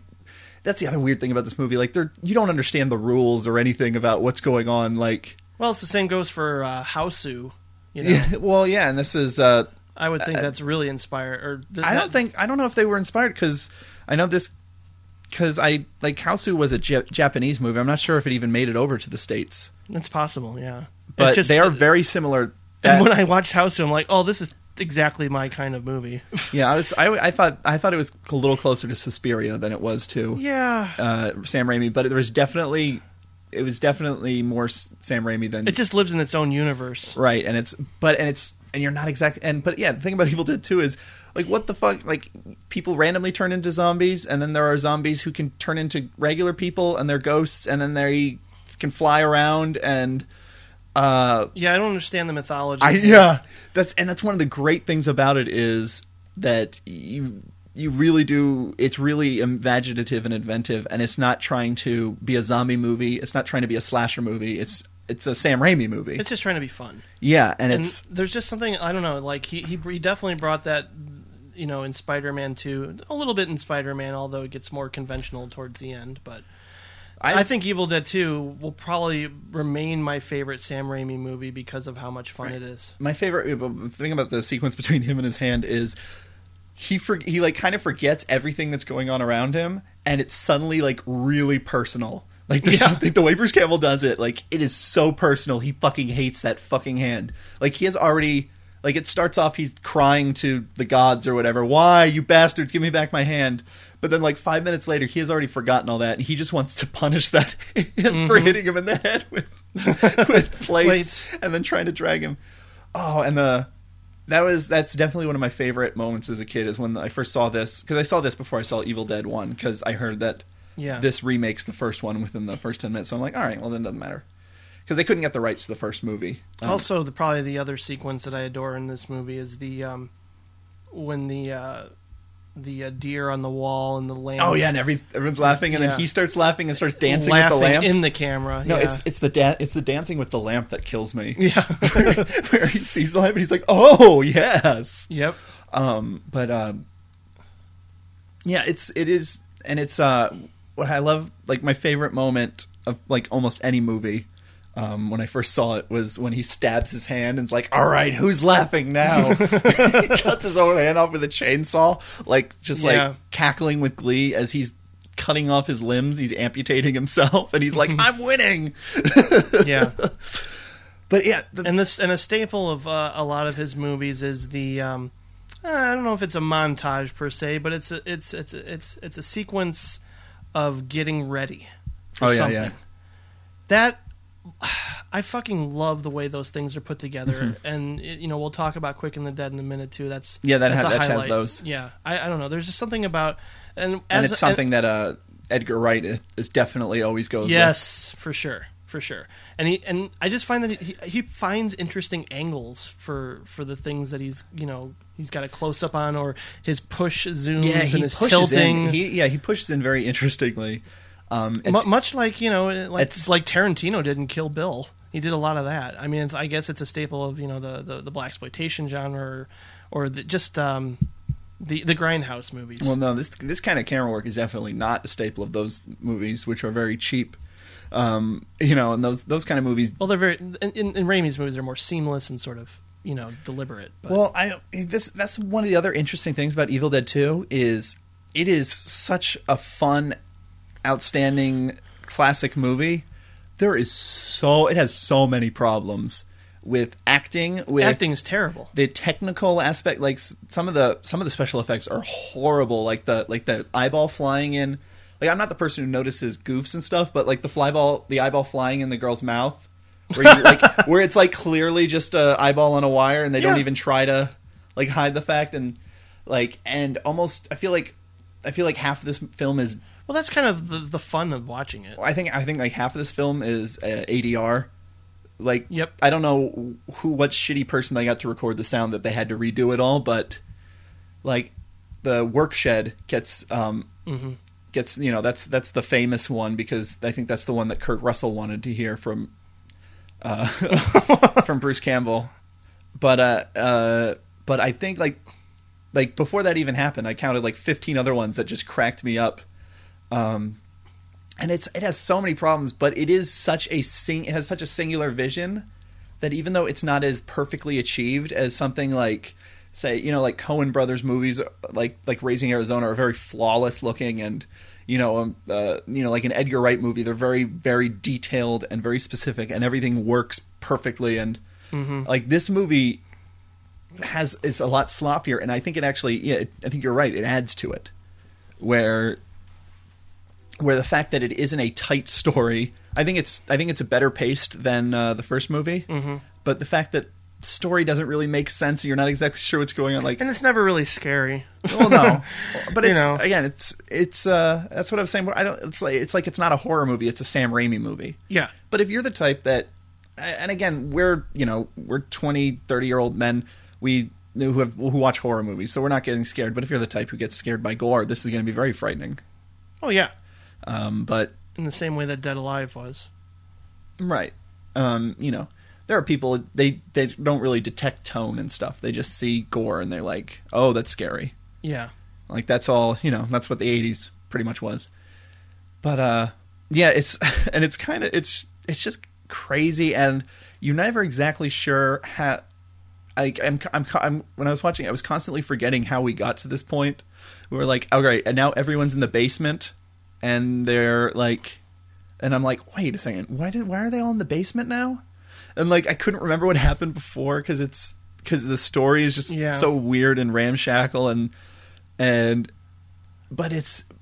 but like that sort of adds to the charm because it really, and that's sort of what I was going to sort of bring up in the beginning is, despite the fact that these are very mainstream, very successful, popular, quoted to death. I mean, they have spin-offs, like countless spin-offs where Ash versus Freddy, like all that stuff. Ash versus Marvel Zombies, like, like he's a franchise now.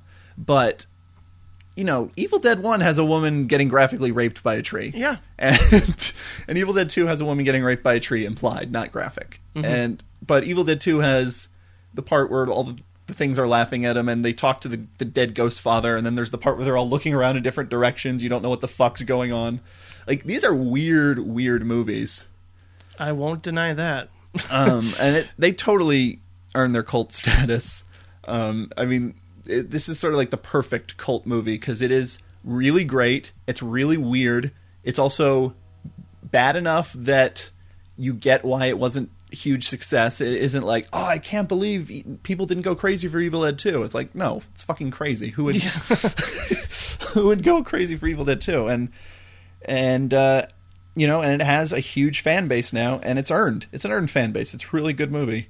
Yeah. It's not my favorite Raimi movie because, again, I think one of my ticks I've sort of come to realize is that I like movies that are well plotted and have a good pacing. Mm-hmm. And I don't think this is that. I think this is more of like a roller coaster ride than any kind of story. Yeah. There's no real arcs. It's just. But you're not. I don't know. You're not really looking for that in this kind of a movie, though. No, I like that kind of movie. I mean, Dead Alive. That's what I like about Dead Alive. Dead Alive has character arcs and it has themes and stuff going throughout it. Well, I mean, that can certainly elevate a horror movie, but right. I don't know if it's mandatory. No, I'm not saying it's mandatory. I think this is a great movie. I'm just saying that's why this isn't my favorite. Because there isn't that, and I wouldn't even say this is. I would say Dead Alive is my favorite splat stick movie because I think the special effects are so astounding in Dead Alive, and I think it does, and I think it is a little funnier, and I think it does.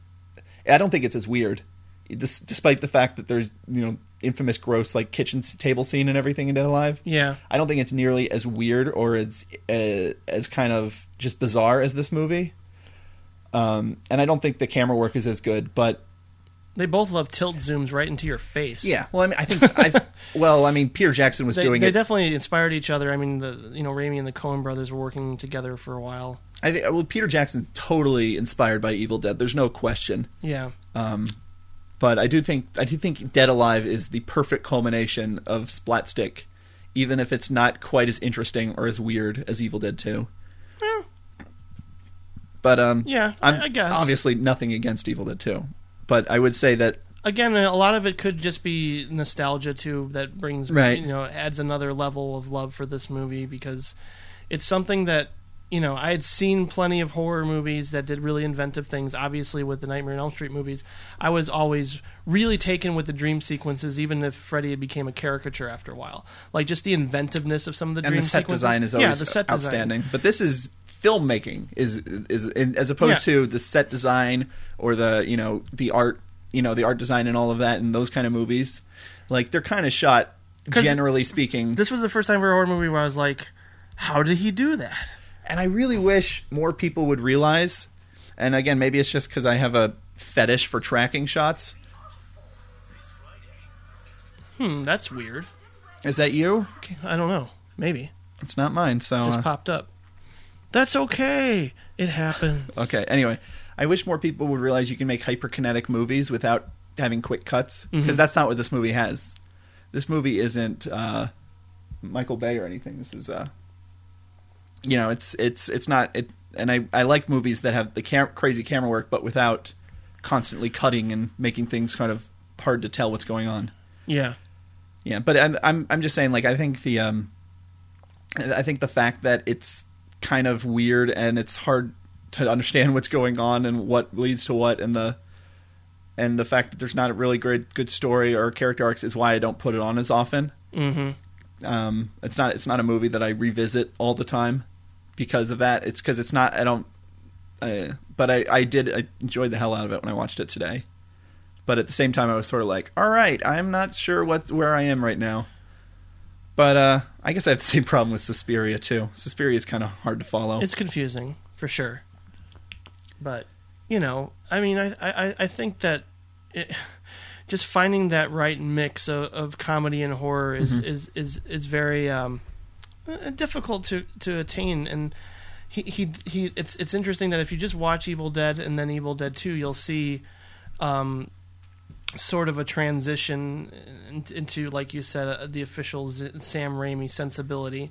And then Army of Darkness comes along and becomes pretty much, what's his name?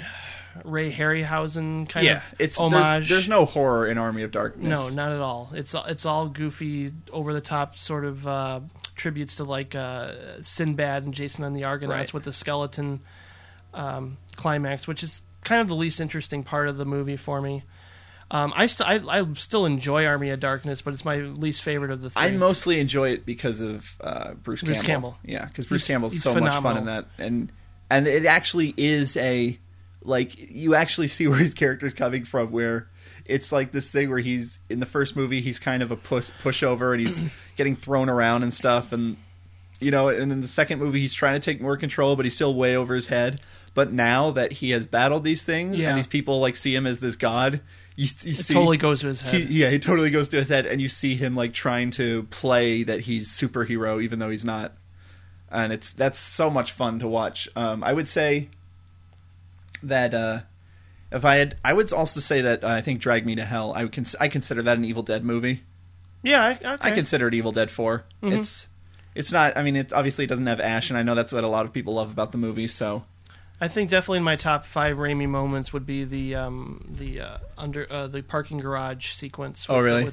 I love that. I think my favorite part of Drag Me to Hell is the seance where the goat starts screaming at her. Yep. I know. Once the goat gets those deadite eyes, I was like, oh yeah, he's back. Raimi's back. Yeah, but that parking garage sequence is really, really well filmed and edited. Yeah. The editing in his movies is really tight and just really inventive. I can't get over like when I watch one of his movies, and we're going to get to the next movie that will have plenty of good things to say about, that has some of the best camera shots in any Western, in my opinion. So, well, let's hit that shit. All right, let's talk about The Quick and the Dead. This is my town. If you live to see the dawn, it's because I allow it. I decide who lives or who dies. In a town called Redemption, death is a way of life. Some fight for money. Some fight for glory. But one stranger has come here, looking for something else. I now declare the quick draw competition open. Anybody can challenge anybody. Sign me up. Sure must want to die young, miss. She can play their game. Want to play poker with me, little lady? Looks like you're having a pretty good time playing with yourself. She can beat their odds. Did you ever kill anyone? Sure. I don't think you have. But there's one thing she can't do. Why are you really here? You're no gunfighter. Forget the past. past. String him up! Put him on a chair! Some people Coming deserve off the to twin die. smash blockbuster mega hits, Darkman and the Army of Darkness, Raimi turned his sights to the Western with 1995's The Quick and the Dead. Possessing a hyperkinetic style and pulpy tone, The Quick and the Dead is a story about a quick draw contest in a small town held captive by an evil tycoon played by Gene Hackman, and an ensemble cast featuring Sharon Stone, Leonardo DiCaprio, and Russell Crowe, who all have a bone to pick with him. It won a Nobel Peace Prize for Lance Henriksen mustache, and if you look closely, you can see Sharon Stone's nipple. So there's that. I've got a bone to pick with you. Yeah. It's true. It's true. Sorry. They play the claymation skeletons. I think this might be my favorite. As flawed as it is, I think this might be my favorite Sam Raimi And you're not movie. a big Western guy, correct? I like Westerns a lot. Oh, okay. For some reason I thought you were. I haven't seen enough. Right. But everyone, I mean, I like them. But this is nothing like any Western. No, it's not. It even The thing about this is, though, is that like after the box office failure of this movie, Sam Raimi basically came out and blamed himself and said it was a sad case of style over substance. Like what he brought to the Western genre didn't elevate it this time. I think that's what his strength is, though. I think so too. Because I don't think he's an actor's director. I think this movie actually has some of the best acting in any of his movies, because I think Gene Hackman always brings his A game, and I think most of the actors are really good. Sharon Stone, I really, really love as the badass. Mm-hmm. But then there's the sort of the moment once the quick draw contest starts and she realizes she has to kill people and she's never killed anyone. Yeah. Then she like freaks out and she realizes she's in over her head, and that I did not believe as nearly as much. I feel like I realize that that's basically the you know how the sort of story plays out is based around the contest. I'm kind of like, it becomes really simplistic in that regard, where it's just all about the contest and watching cool gunfights. I have no problems with that whatsoever.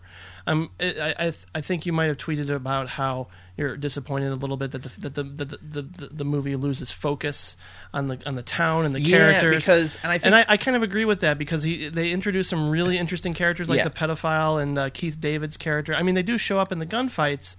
But it becomes more about the contest and the motivations behind the contest. The opening of the movie, it's introducing all these characters. There's this blind kid who sells, he shines shoes, and he's like a merchant. And there's Pat Hingle, who runs a bar. And there's all of these characters, and they're all united in one thing, is that they hate Gene Hackman's character because he basically is like a mafia. He charges them protection money and taxes them too much. Yeah. And he rules with an iron fist. And I had seen bits and pieces of this on TV, but I'd never seen the whole thing. And I was really expecting it to be the town comes together to take him down. Mm-hmm. So I was disappointed. Like in Three Amigos with El Guapo. Right. I thought it was going to be an El Guapo situation. Exactly. And it turned out to be El Nato. It was. Can we edit that out? No. Can we edit that out? I've had some bad jokes on this episode. Then can you, like the barbecue thing? What the fuck was that? Let's keep going. Can you kill me? Come on, this is no. It's a fun episode. But and it kind of loses focus in that, and mostly focuses on Sharon Stone, Leonardo DiCaprio, and Russell Crowe. And I do think Sharon Stone is kind of weak towards the end, and she's definitely the least interesting character. But I think it doesn't hurt the movie too much, because as far as protagonist responsibilities, she doesn't have too many. Right. It's a pretty ensemble cast. She's technically the lead, but Leonardo DiCaprio and Russell Crowe have pretty big parts, and their arcs are a lot more interesting than hers. And I guess Sam Raimi sort of knew that, and he played to those. Did he write this movie? I don't believe so. Hold on, I want to see. I honestly think that John Sayles had a draft at one point for this movie. It's very interesting.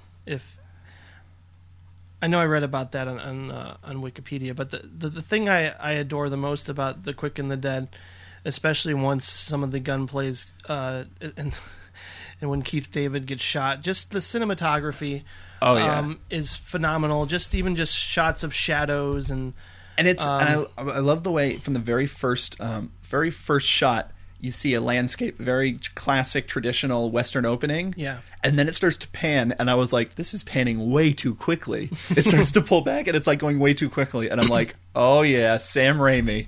This isn't a Western. This is a Sam Raimi movie with cowboy hats. Right. And that's what I don't know. When I watch one of his movies, a couple exceptions, you can just find some sort of stylistic touch that no other director will bring to a movie. And even if it doesn't, even if you can call it showing off, I don't think so. I find it really cool.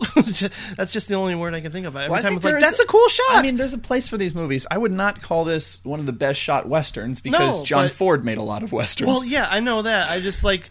I would disagree with that, with your statement there, but I think there is definitely a place for pulpy fun movies, and I think too many movies mistake stupidity for pulpy fun, and they don't know how to split the difference. Mm-hmm.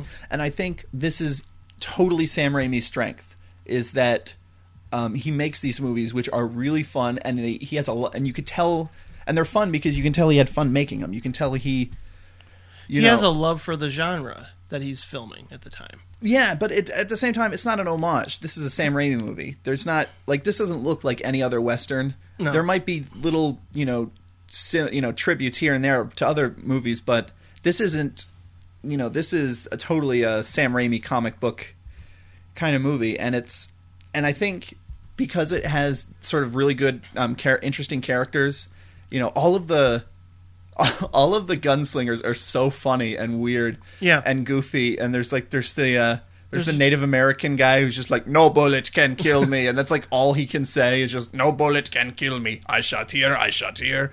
And there's the guy who has like the skull makeup on, but he gets interrupted putting it on, and like the rest of the movie he only has 3/4 of his face with skull makeup, and I actually thought that looked really cool.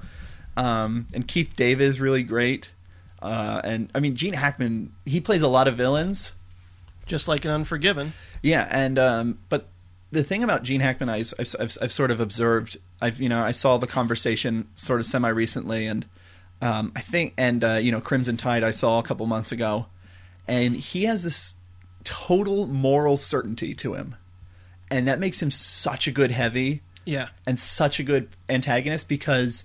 Like, there is, you look at him and there's no doubt in his mind that what he is what he is, and he believes this is the way it should be. He's really strong with his convictions. Which that makes him really intense. Yeah. Insane. And it's the kind of thing where other actors, they say, oh, this is a funny, pulpy, Western. This is a chance to play the cackling guy who ties women to railroad tracks. But like Gene Hackman really does anchor this movie down emotionally, and it's super, I think, successful, almost single-handedly because of his performance. He creates another distinctive character, and it's like he could have just basically, revised his persona from Unforgiven or any other Western caricature, but he adds artistic credibility to the movie. Totally. And it's really incredible to watch. Yeah, and that touch just does so much wonders for the movie, because there is a problem where movies can be style over substance, where you can watch them and you can enjoy them and then you have nothing to say or to think about them afterwards. But I think what makes this movie stick is that the characters and the performances are really good. Mm-hmm. Even Leonardo DiCaprio is really fun. Russell Crowe's good. He's able to be sullen with, but he's able to sort of have fun. There's a fun sequence where he's trying to get a cup of water. Yeah. And then because he's chained to the town center, and there's a cup of water just put right out of his reach. And then later on it rains, and he's like laughing, and he's like the happiest man in the rain ever.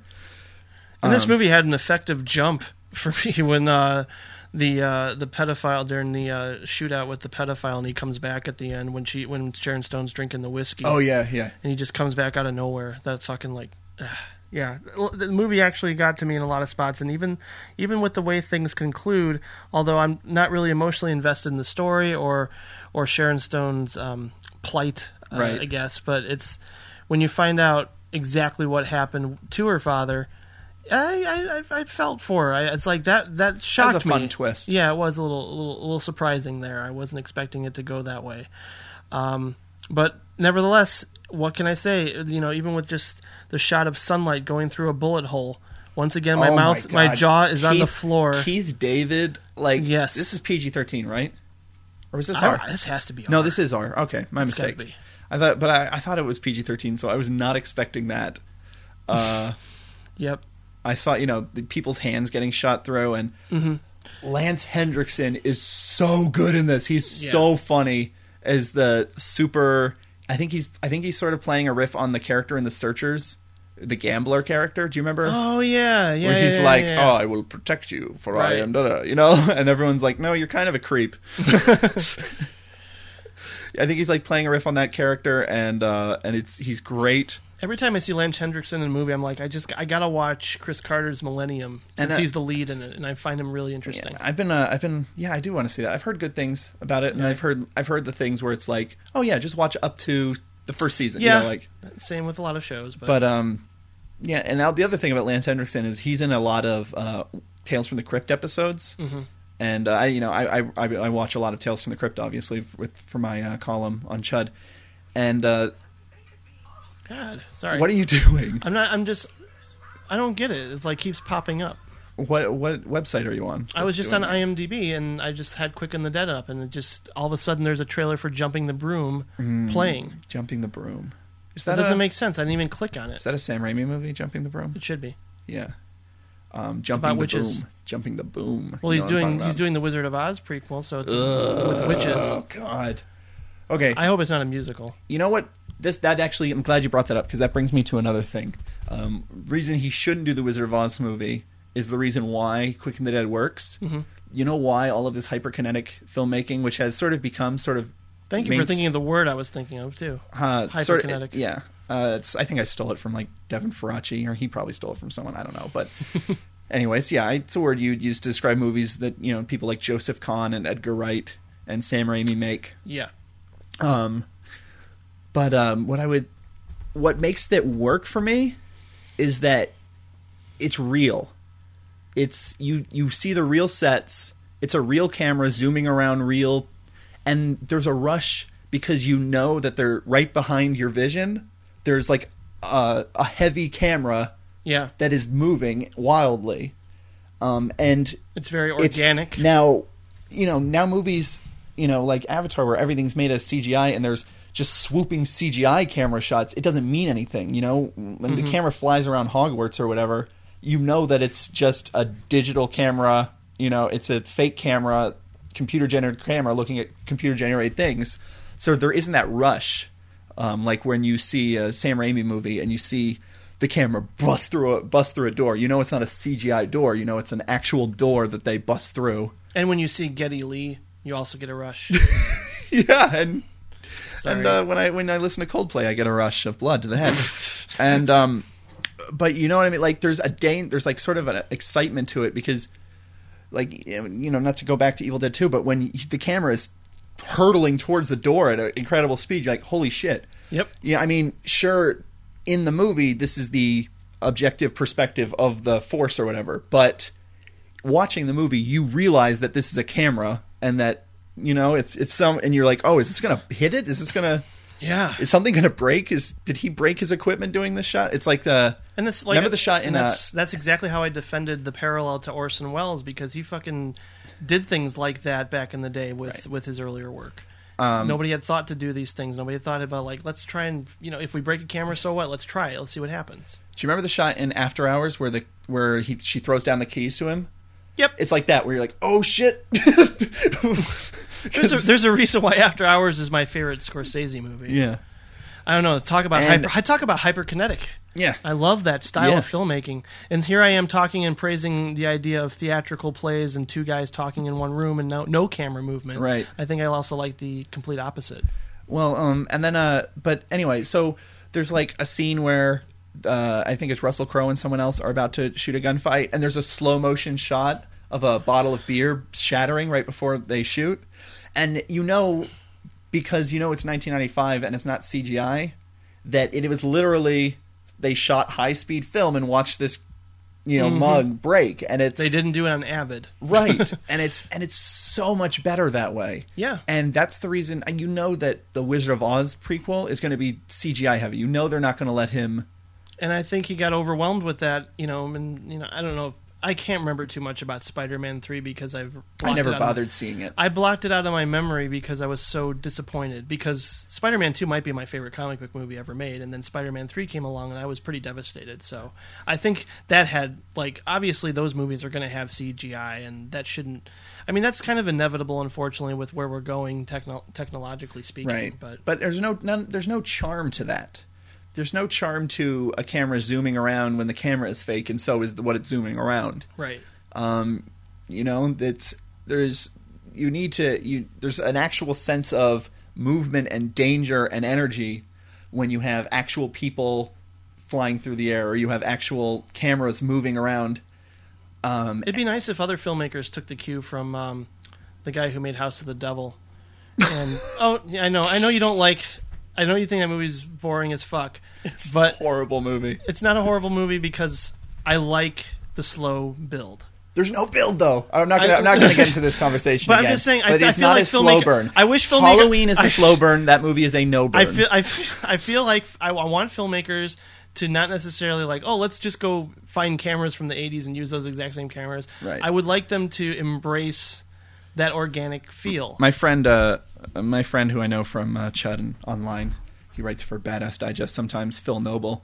He said that House of the Devil felt like Ty West saw a bunch of 80s horror movies and hated them and decided to make one anyway.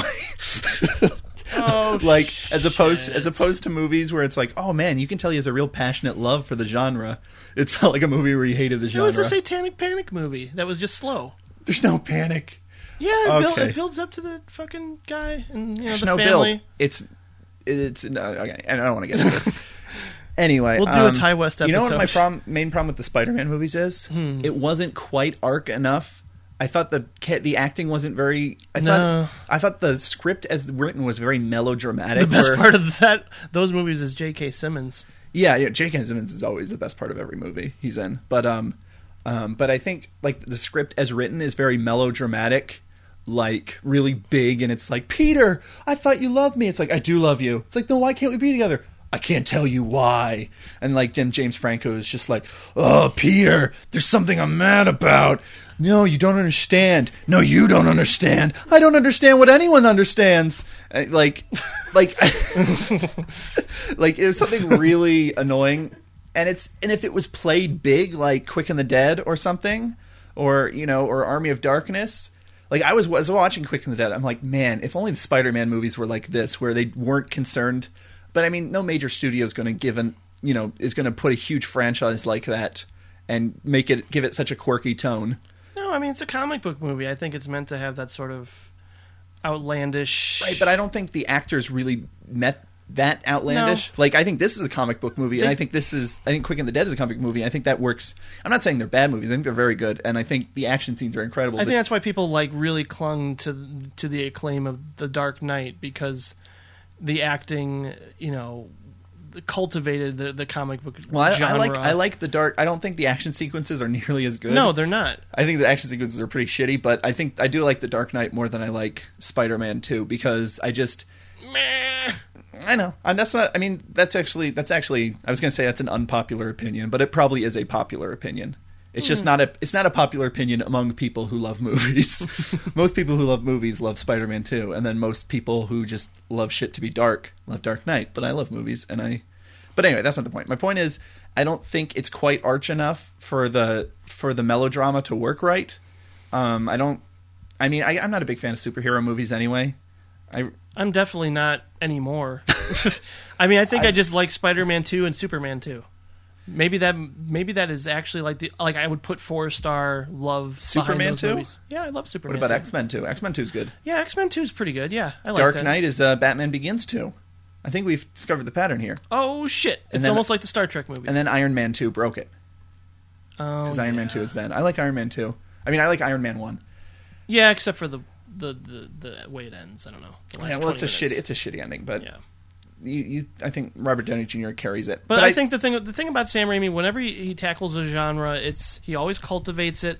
He always makes it his own. Yeah. And it's always fun to watch. Well, and I know that we can get into the rest of his filmography here. So but we can conclude. I want to talk about sort of the interesting thing about The Quick and the Dead. Sure. You brought up that he blamed himself. I didn't know this, but I never heard this or read this, but you said that after Quick and the Dead failed, he blamed himself for being too style over substance. Yeah. And not the exact quote, but close. Right. And then he went on to make Simple Plan.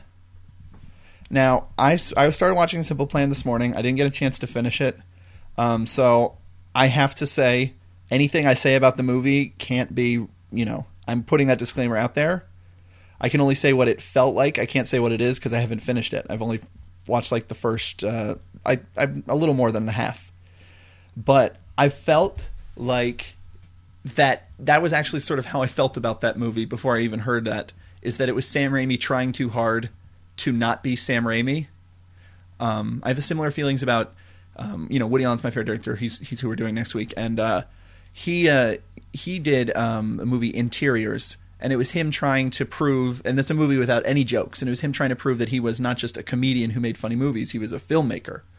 And it's not bad, but it definitely feels like he's trying too hard to stay true to the source material, which is dark and bleak and slow.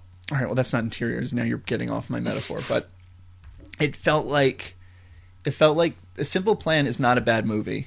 I've heard it said that it's I think you said it was like it's nearly indistinguishable from a Coen Brothers movie, and I think that's ludicrous. The rapper? Yes, I think that is Chris Ludacris Bridges. Okay. Star of Gamer. Right. And Too Fast, Too Furious. And No Strings Attached. And Crash. He's actually good in that movie. Oh, yeah, he was. Yeah, he's one of the only... There we go again with jumping the broom. All I did was Jim go to... keeps getting bored when I talk, and he puts not on it at commercials. All. He'd rather watch commercials all for I did was go to the Simple Plan website because I wanted to buy some tickets. Mm-hmm. No, because I wanted to just get the IMDb up, and jumping the broom keeps coming up. All right, so I haven't seen finished Simple Plan. If it all comes together at the end, I'll make a post, and I'll make a post on the website about my final thoughts.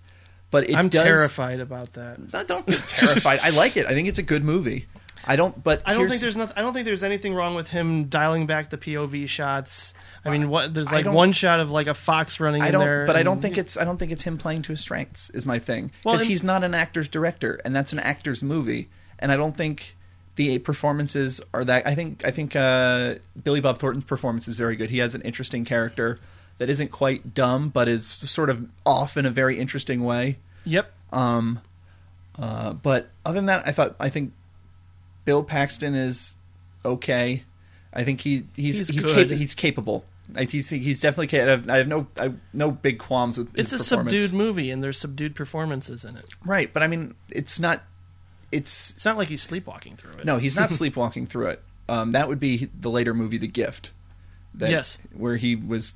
But I'm actually kind of I'm glad he seems to. I guess if he took the failure of Quick and the Dead personally and changed himself up. No, he went to the Coen Brothers and just asked for advice. And it's like, all right. Well, I'm just saying his work. They're still friends. His work. I'm saying his work speaks for itself. He was doing his thing, and then once he had a big cast and big stars and a potentially big movie, and it failed, he went in a completely opposite direction. He did a 180, and then he did Simple Plan, which was critically acclaimed, but it's not the kind of movie that's big box office. Yeah. I'm sure they were kind of maybe crossing their fingers that it would be the next Fargo, but it wasn't, but it was critically acclaimed. And then For the Love of the Game, which no one really cared about either way. Oh. And then there was The Gift. And then when he did The Gift, and it was ruined, and it was horrible, and everyone hated it, and it did poorly at the box office, then he did Spider-Man, and he wanted, like... Yeah. I don't know. I find that a really interesting change-up for him. And I don't know. Again, it could be personal bias where, like, I'd read this book, A Simple Plan, in a night, and was consumed by it. Like, I loved the story, and then once I heard my favorite director was directing it, maybe I was just prone to love it right based on that alone. And then and Jim, you're not the only one. There's a lot of people. When I asked Twitter, I said, what should I watch first, Quick and the Dead or Simple Plan? They said, watch Quick and the Dead first because that's more fun, and then you get to watch Simple Plan, which is a better movie. Yeah. Like, that's what most people consider that. They don't necessarily consider that his best movie because most people love is For Evil Dead 2, but they consider that a really great movie. And I haven't seen it. I haven't seen it all, so I'm not going to say it isn't. I know. I'm only saying the impression I got from The Gift, which is totally, he is so disinterested in his source material, and I mean, to be fair, the main problem with The Gift is the horrible script. Can we talk about The Gift for a little bit? Oh God, do we have to? Yeah, it's one of the worst. I mean, people are. I said there's like no redeeming qualities about it all, and people are like, well, you get to see Katie Holmes' boobs, and it's like, if I want to watch porn, I'll watch porn. I don't need to see famous actresses' boobs. Or go to celebritymoviearchive.com. Yeah. I mean, if you're familiar with the internet, you know what her boobs look like. Yeah. By now, but it is the script is horrible, where there's like no real story. Courtesy of Mr. Billy Bob Thornton. Yeah, Billy Bob Thornton and this other guy who did a bunch of TV movies, that like look like schlocky, like TNT late night TV movies. But the script is horrible. I think Cate Blanchett is Cate Blanchett in lead? Yeah, I think she's pretty good. She's good. Almost every other performance is horrible. Giovanni Ribisi is hilarious. It's that's what's funny about it for me. it's that he's. I mean, but the thing is, yeah, you were saying that you kind of enjoy it because the acting is so bad that you sort of you think it's just so bad it's good. Yeah, for the most part, I liken it almost like to a schlocky B movie where it's mostly about the melodramatic elements too. But I don't think. I think it's entertaining to watch. But I think it's too boring to be entertaining. Because there's not enough of a story. Like, I thought it was going to be her trying to track down the killer, but it turns out to be like it keeps changing its story because it keeps getting bored with itself. Where it's like, all right, she's going to foresee terrible things happening, and then it's like, actually, no, her ability to foresee things is going to get someone mad at her, so it's going to be about that. Oh no, it's actually going to be about her. It's actually going to be about her testifying, and it's going to be like a courtroom drama featuring a psychic. And wouldn't that be interesting if there's a courtroom drama? And then after that, it was like, not really. We're going to do something else now because, like, well, I don't know. He wanted to make this like Southern Gothic drama mystery thing. I don't think he wanted to do it. He didn't mesh up the genres very. I don't think I don't think Sam Raimi wanted to do it. I think. Did it just as a favor to his buddy, maybe. I don't know. Maybe he had nothing going on, and he was like, "I'm just going to make this mainstream." But I could not imagine for a second that he cared about that movie because it shows in every frame. Like it's just him, that's him sleepwalking. I think A Simple Plan, there's actually care taken, and there's definitely one Raimi moment with the fiddler. That's it. That's the one moment. Yeah. It even takes a plot device from Troll 2, where her dead grandma shows up and tells her that things are going to be horrible. It's like there's something really bad on the horizon. Can't psychics do that? See their dead relatives? And then I guess the little boy in Troll 2 is a psychic, and then she never shows up again. And then it's like she's about to be killed by the killer. Yeah, she shows up in Spider-Man as the end. And then, but then she's about to be killed by the killer, and then someone saves her. And it's like, oh man, I'm so happy he saved me. It's like, no, you don't understand. He was already dead. Like, if this was an episode of Tales from the Crypt, it would be one of the bad episodes from Tales from the Crypt. This is not good, even if you judge it by those standards. Yeah, every now and then I get a craving for a ham and cheese sandwich. That's kind of what The Gift is for me. But there are funny, but I feel like there's no energy behind it, and it's just sleepwalking, and it's dull, and it's like, I don't know, J.K. Simmons shows up. Even he's not very good in it. He's very just, I'm grumpy. I'm very grumpy. What are you, a psychic? I don't believe in psychics. I'm too grumpy. That's what I was laughing. Psychics. What are you, a murderer? Oh, I don't like murderers. I don't believe any of this I'm a sheriff. Who likes murderers? I'm grumpy. Oh, what do you want? What do you want to help because you're a psychic? You're not a psychic. You're grumpy. Like he wasn't even great in The Gift, but. And then Spider-Man movies are a considerable step up from The Gift. I'm not a huge fan of them for the reasons I discussed, but I mean, Spider-Man 2 has some spectacular sequences. The hospital room sequence, the train. God, yes. The trains fight. which the Dark Knight stole later. You sure it was the Dark Knight? Batman Begins. No, Batman Begins. Yeah. I was always thinking, how the speeding train, the camera, the movie follows Batman and him fighting on the speeding train. Mm-hmm. But I always wonder what was going on, like the people waiting at the stops. Like, what the fuck? I'm supposed to be at work. Like, my wife is making dinner, and I'm going to be late, and she's going to be pissed at me. No, but Spider-Man's got work to do, dude. You know, they got to be understanding about that. Yeah. What the fuck? Well, the people on the train were understanding because they all stood up for him. Oh, that was kind of a neat moment. And there was that Raimi pullback through the crowd as they're all sort of standing between him and the octopus dude. That's his name, Octopus Dude. Yeah. Squidman. Mr. Squidman. The villains were the villains were the squid and the whale. Yeah, there was a squid. There was Doc a whale. Ock. I think at one point Margot went to a wedding. Doc Ock is the villain.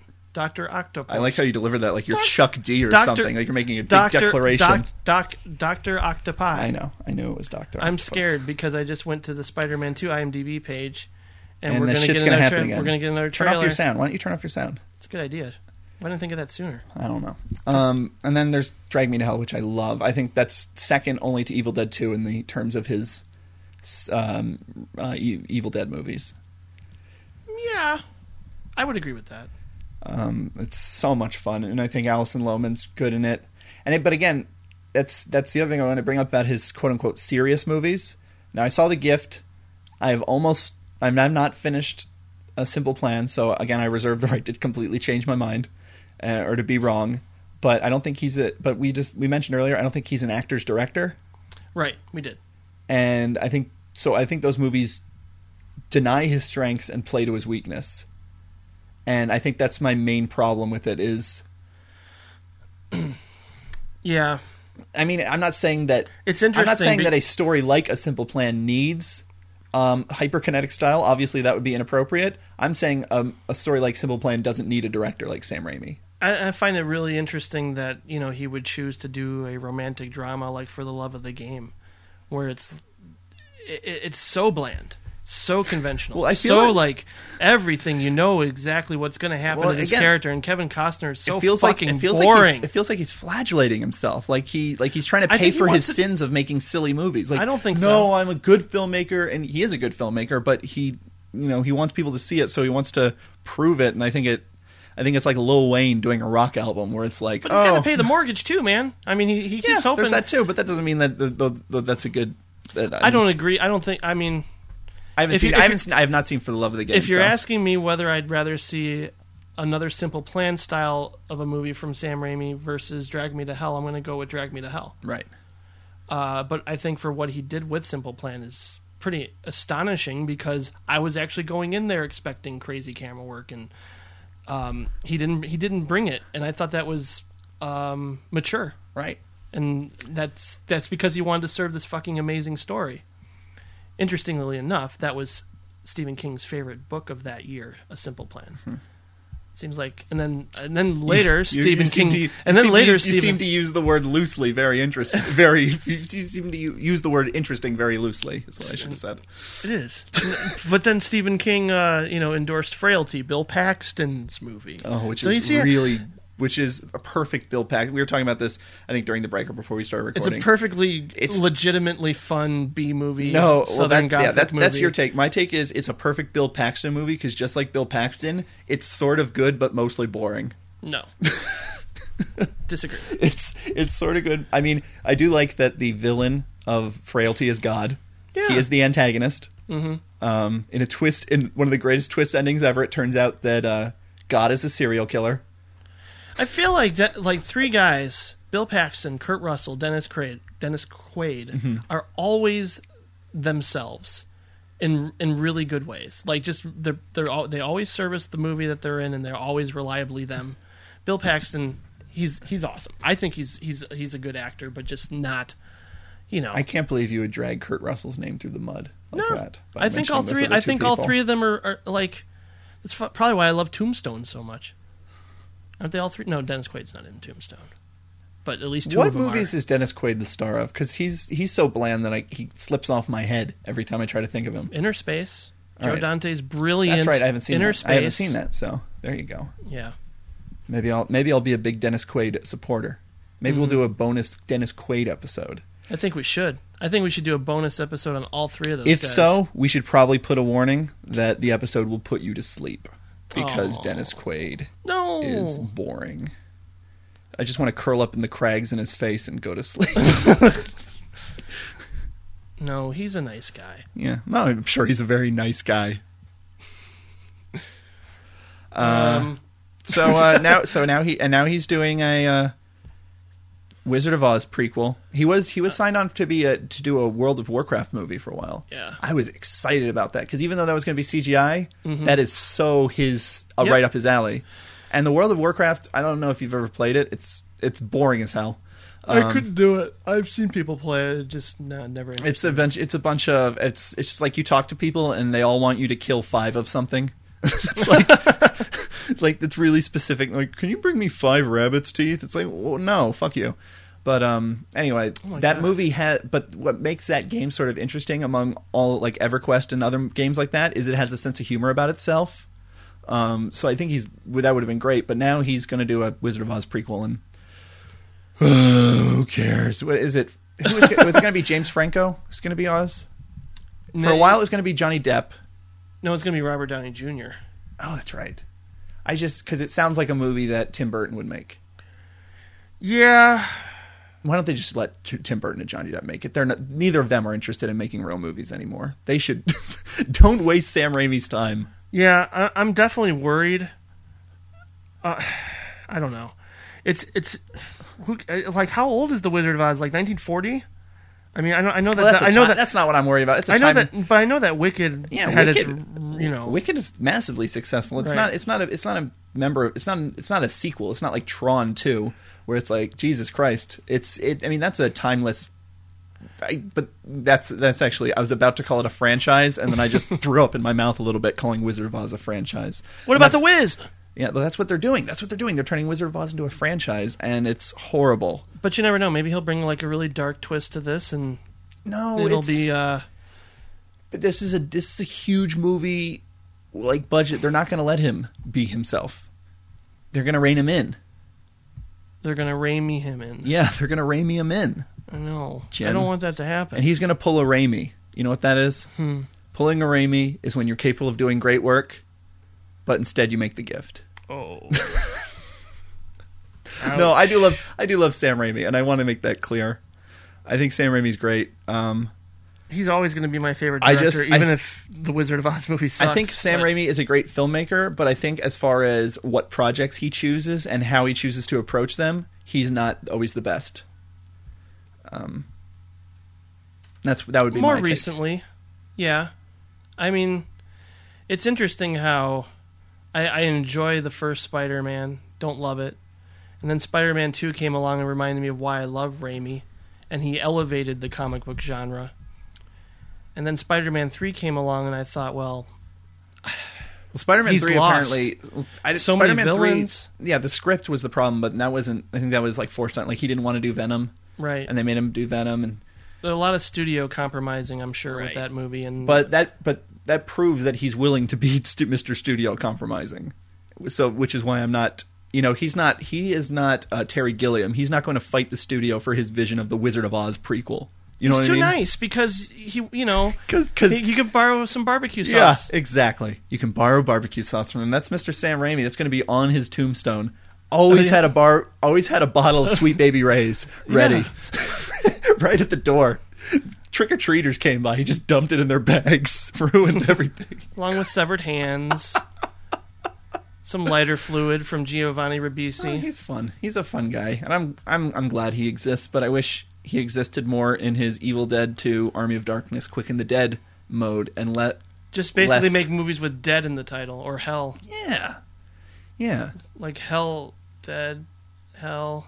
Can you imagine if Spider-Man had the same tone and camera work as Quick and the Dead? Like how great that would be.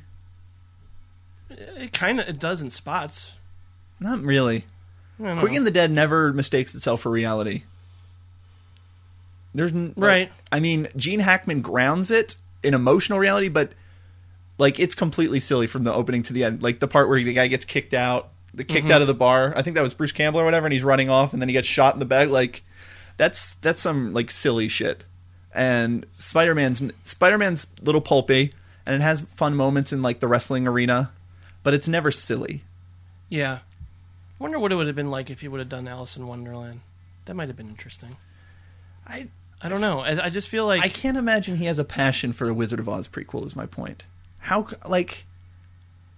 Maybe it's got a great script. You don't know. Well, maybe it's really interesting. That's not how Hollywood works. They don't make prequels to movies, to beloved movies from the 40s because they have a great idea. Maybe he's just leaving all that, artistic credibility to the Coen brothers. Just like, they got it covered. Let them make their Serious Man. I'm not saying he's all about the Benjamins, but But he certainly seems to be willing to be about the Benjamins for the right price. It's possible. And to be fair, he doesn't, with the exception of The Gift, and I haven't seen For the Love of the Game, maybe For the Love of the Game as well, he doesn't turn the Raimi completely off. No, only when he's shooting baseball point of view shots is the only time I'm lighting up in that movie. Maybe all I need from a movie is POV shots. Mm-hmm. Like in Enter the Void. Yeah, you just want him to remake Enter the Void. Oh yeah, that would have been interesting. No, it wouldn't. What kind of... That about brings us to the end of this episode. Enter the barbecue sauce. I still can't believe you said that. That's wonderful. I don't know where it came from, and I'm scared to listen to it now. That's good. Now, you know how you don't like listening back to... I don't. Well, I don't want to listen. I don't know if I want... I might skip over the barbecue sauce part because I'm terrified. No, you really got to keep it. That was really funny, and we referenced it too much. Oh, that's true. Yeah. No, I mean, I'm going to keep it. I just don't know. I don't know where I was going with it. I guess it was maybe funny, but... Oh, God. It's so weird. Hey, and Jen, neither of us did a Giovanni Ribisi imitation. Well, no, because I was just going to do a Duddits, and that's the only... That speaking of great horror movie retards, Duddits, Giovanni Ribisi, Dick Miller, and Bucket of Blood. What was I going to say? Oh, real quick. Just sort of apropos of nothing. What do you think Martin Scorsese puts on a hot dog? I would hope mustard and relish. Mustard and relish guy? He wouldn't put ketchup on a hot dog. No. Same with Clint Eastwood. If you put ketchup on a hot dog, you should go directly to jail. Yeah, you know what? Fuck you. That's what I say. That's what I say to anyone who doesn't want me to put ketchup on my hot dog. I'll put bird shit on my hot dog if I want to. I'm not making you eat it. I'm eating it. That's true. Yeah. But I asked for a hot ketchup. I asked for a hot dog with ketchup. It's unethical. What the fuck are you talking about? What are you, Jewish? Is it unkosher? What the... I went to Portillo's and I asked for a ketchup with a hot dog. You would think I asked for 9/11. Excuse me, can I have a jihad, Death to America? Like, it was literally... People take that really personally. I'm actually just joking. Yeah, but I don't understand that. And we live in Chicago, and Chicago... That's the thing. Chicago's fucked up with their hot dogs. They put, like, fucking peppers and pickles and mayonnaise and fucking... They sometimes they just like crumble dead beetles over it. I'm glad they're not like that about pizza. Like, you better get I think deep dish. No, I think they're not like assholes about deep dish, but I think Chicago pizza's kind of shitty too. What the fuck? It's good. Yeah, Carly grew up on deep dish pizza. I think it tastes like butt. What the fuck are you talking about? It's good. All right, we should close this episode out. Yeah, it's a nice segue into Woody Allen next week. Yeah, next week we're going to be talking about Woody Allen, who's my favorite director. Yeah. We're gonna have a guest this time, so all those people who couldn't really sit through this episode, well, if you couldn't sit through it, you're not hearing this now, but all the people who suffered through this episode. It's so weird. We're at the 2-hour mark right now. Yeah. That's crazy. No, don't worry. We'll cut out. Our first episode was 45 minutes long. Yeah. All right. See you later. Wait, is that really how we're going to end it? Yeah, just say see you later. It's a casual thing. See you later. Please visit directorsclubpodcast.com and maybe shoot us a little typey type email on over at directorsclubpodcast@gmail.com, and say hello over us at Twitter at twitter.com/DC podcast. Mm-hmm. Say hello to Patrick. Say hello to Jim. Yeah. And that'll about wrap it up for this see us episode. See us in the store. Say hello. Yeah. We're at your local Meijer. Yeah. We have the best wrap-up in the podcast game, I have to say. I would agree with no that. No one can touch our wrap-up game. For Patrick Rapole, I am Jim Laskowski. And for Jim Laskowski, I'm Patrick Rapole. And for me, I say good night. And for me, I say good morning. I'll say goodbye. See you later.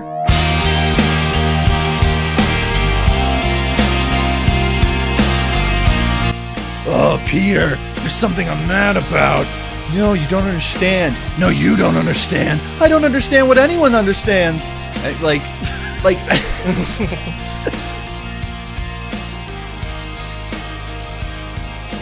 Hope dangles on a string like slow spinning redemption. Wind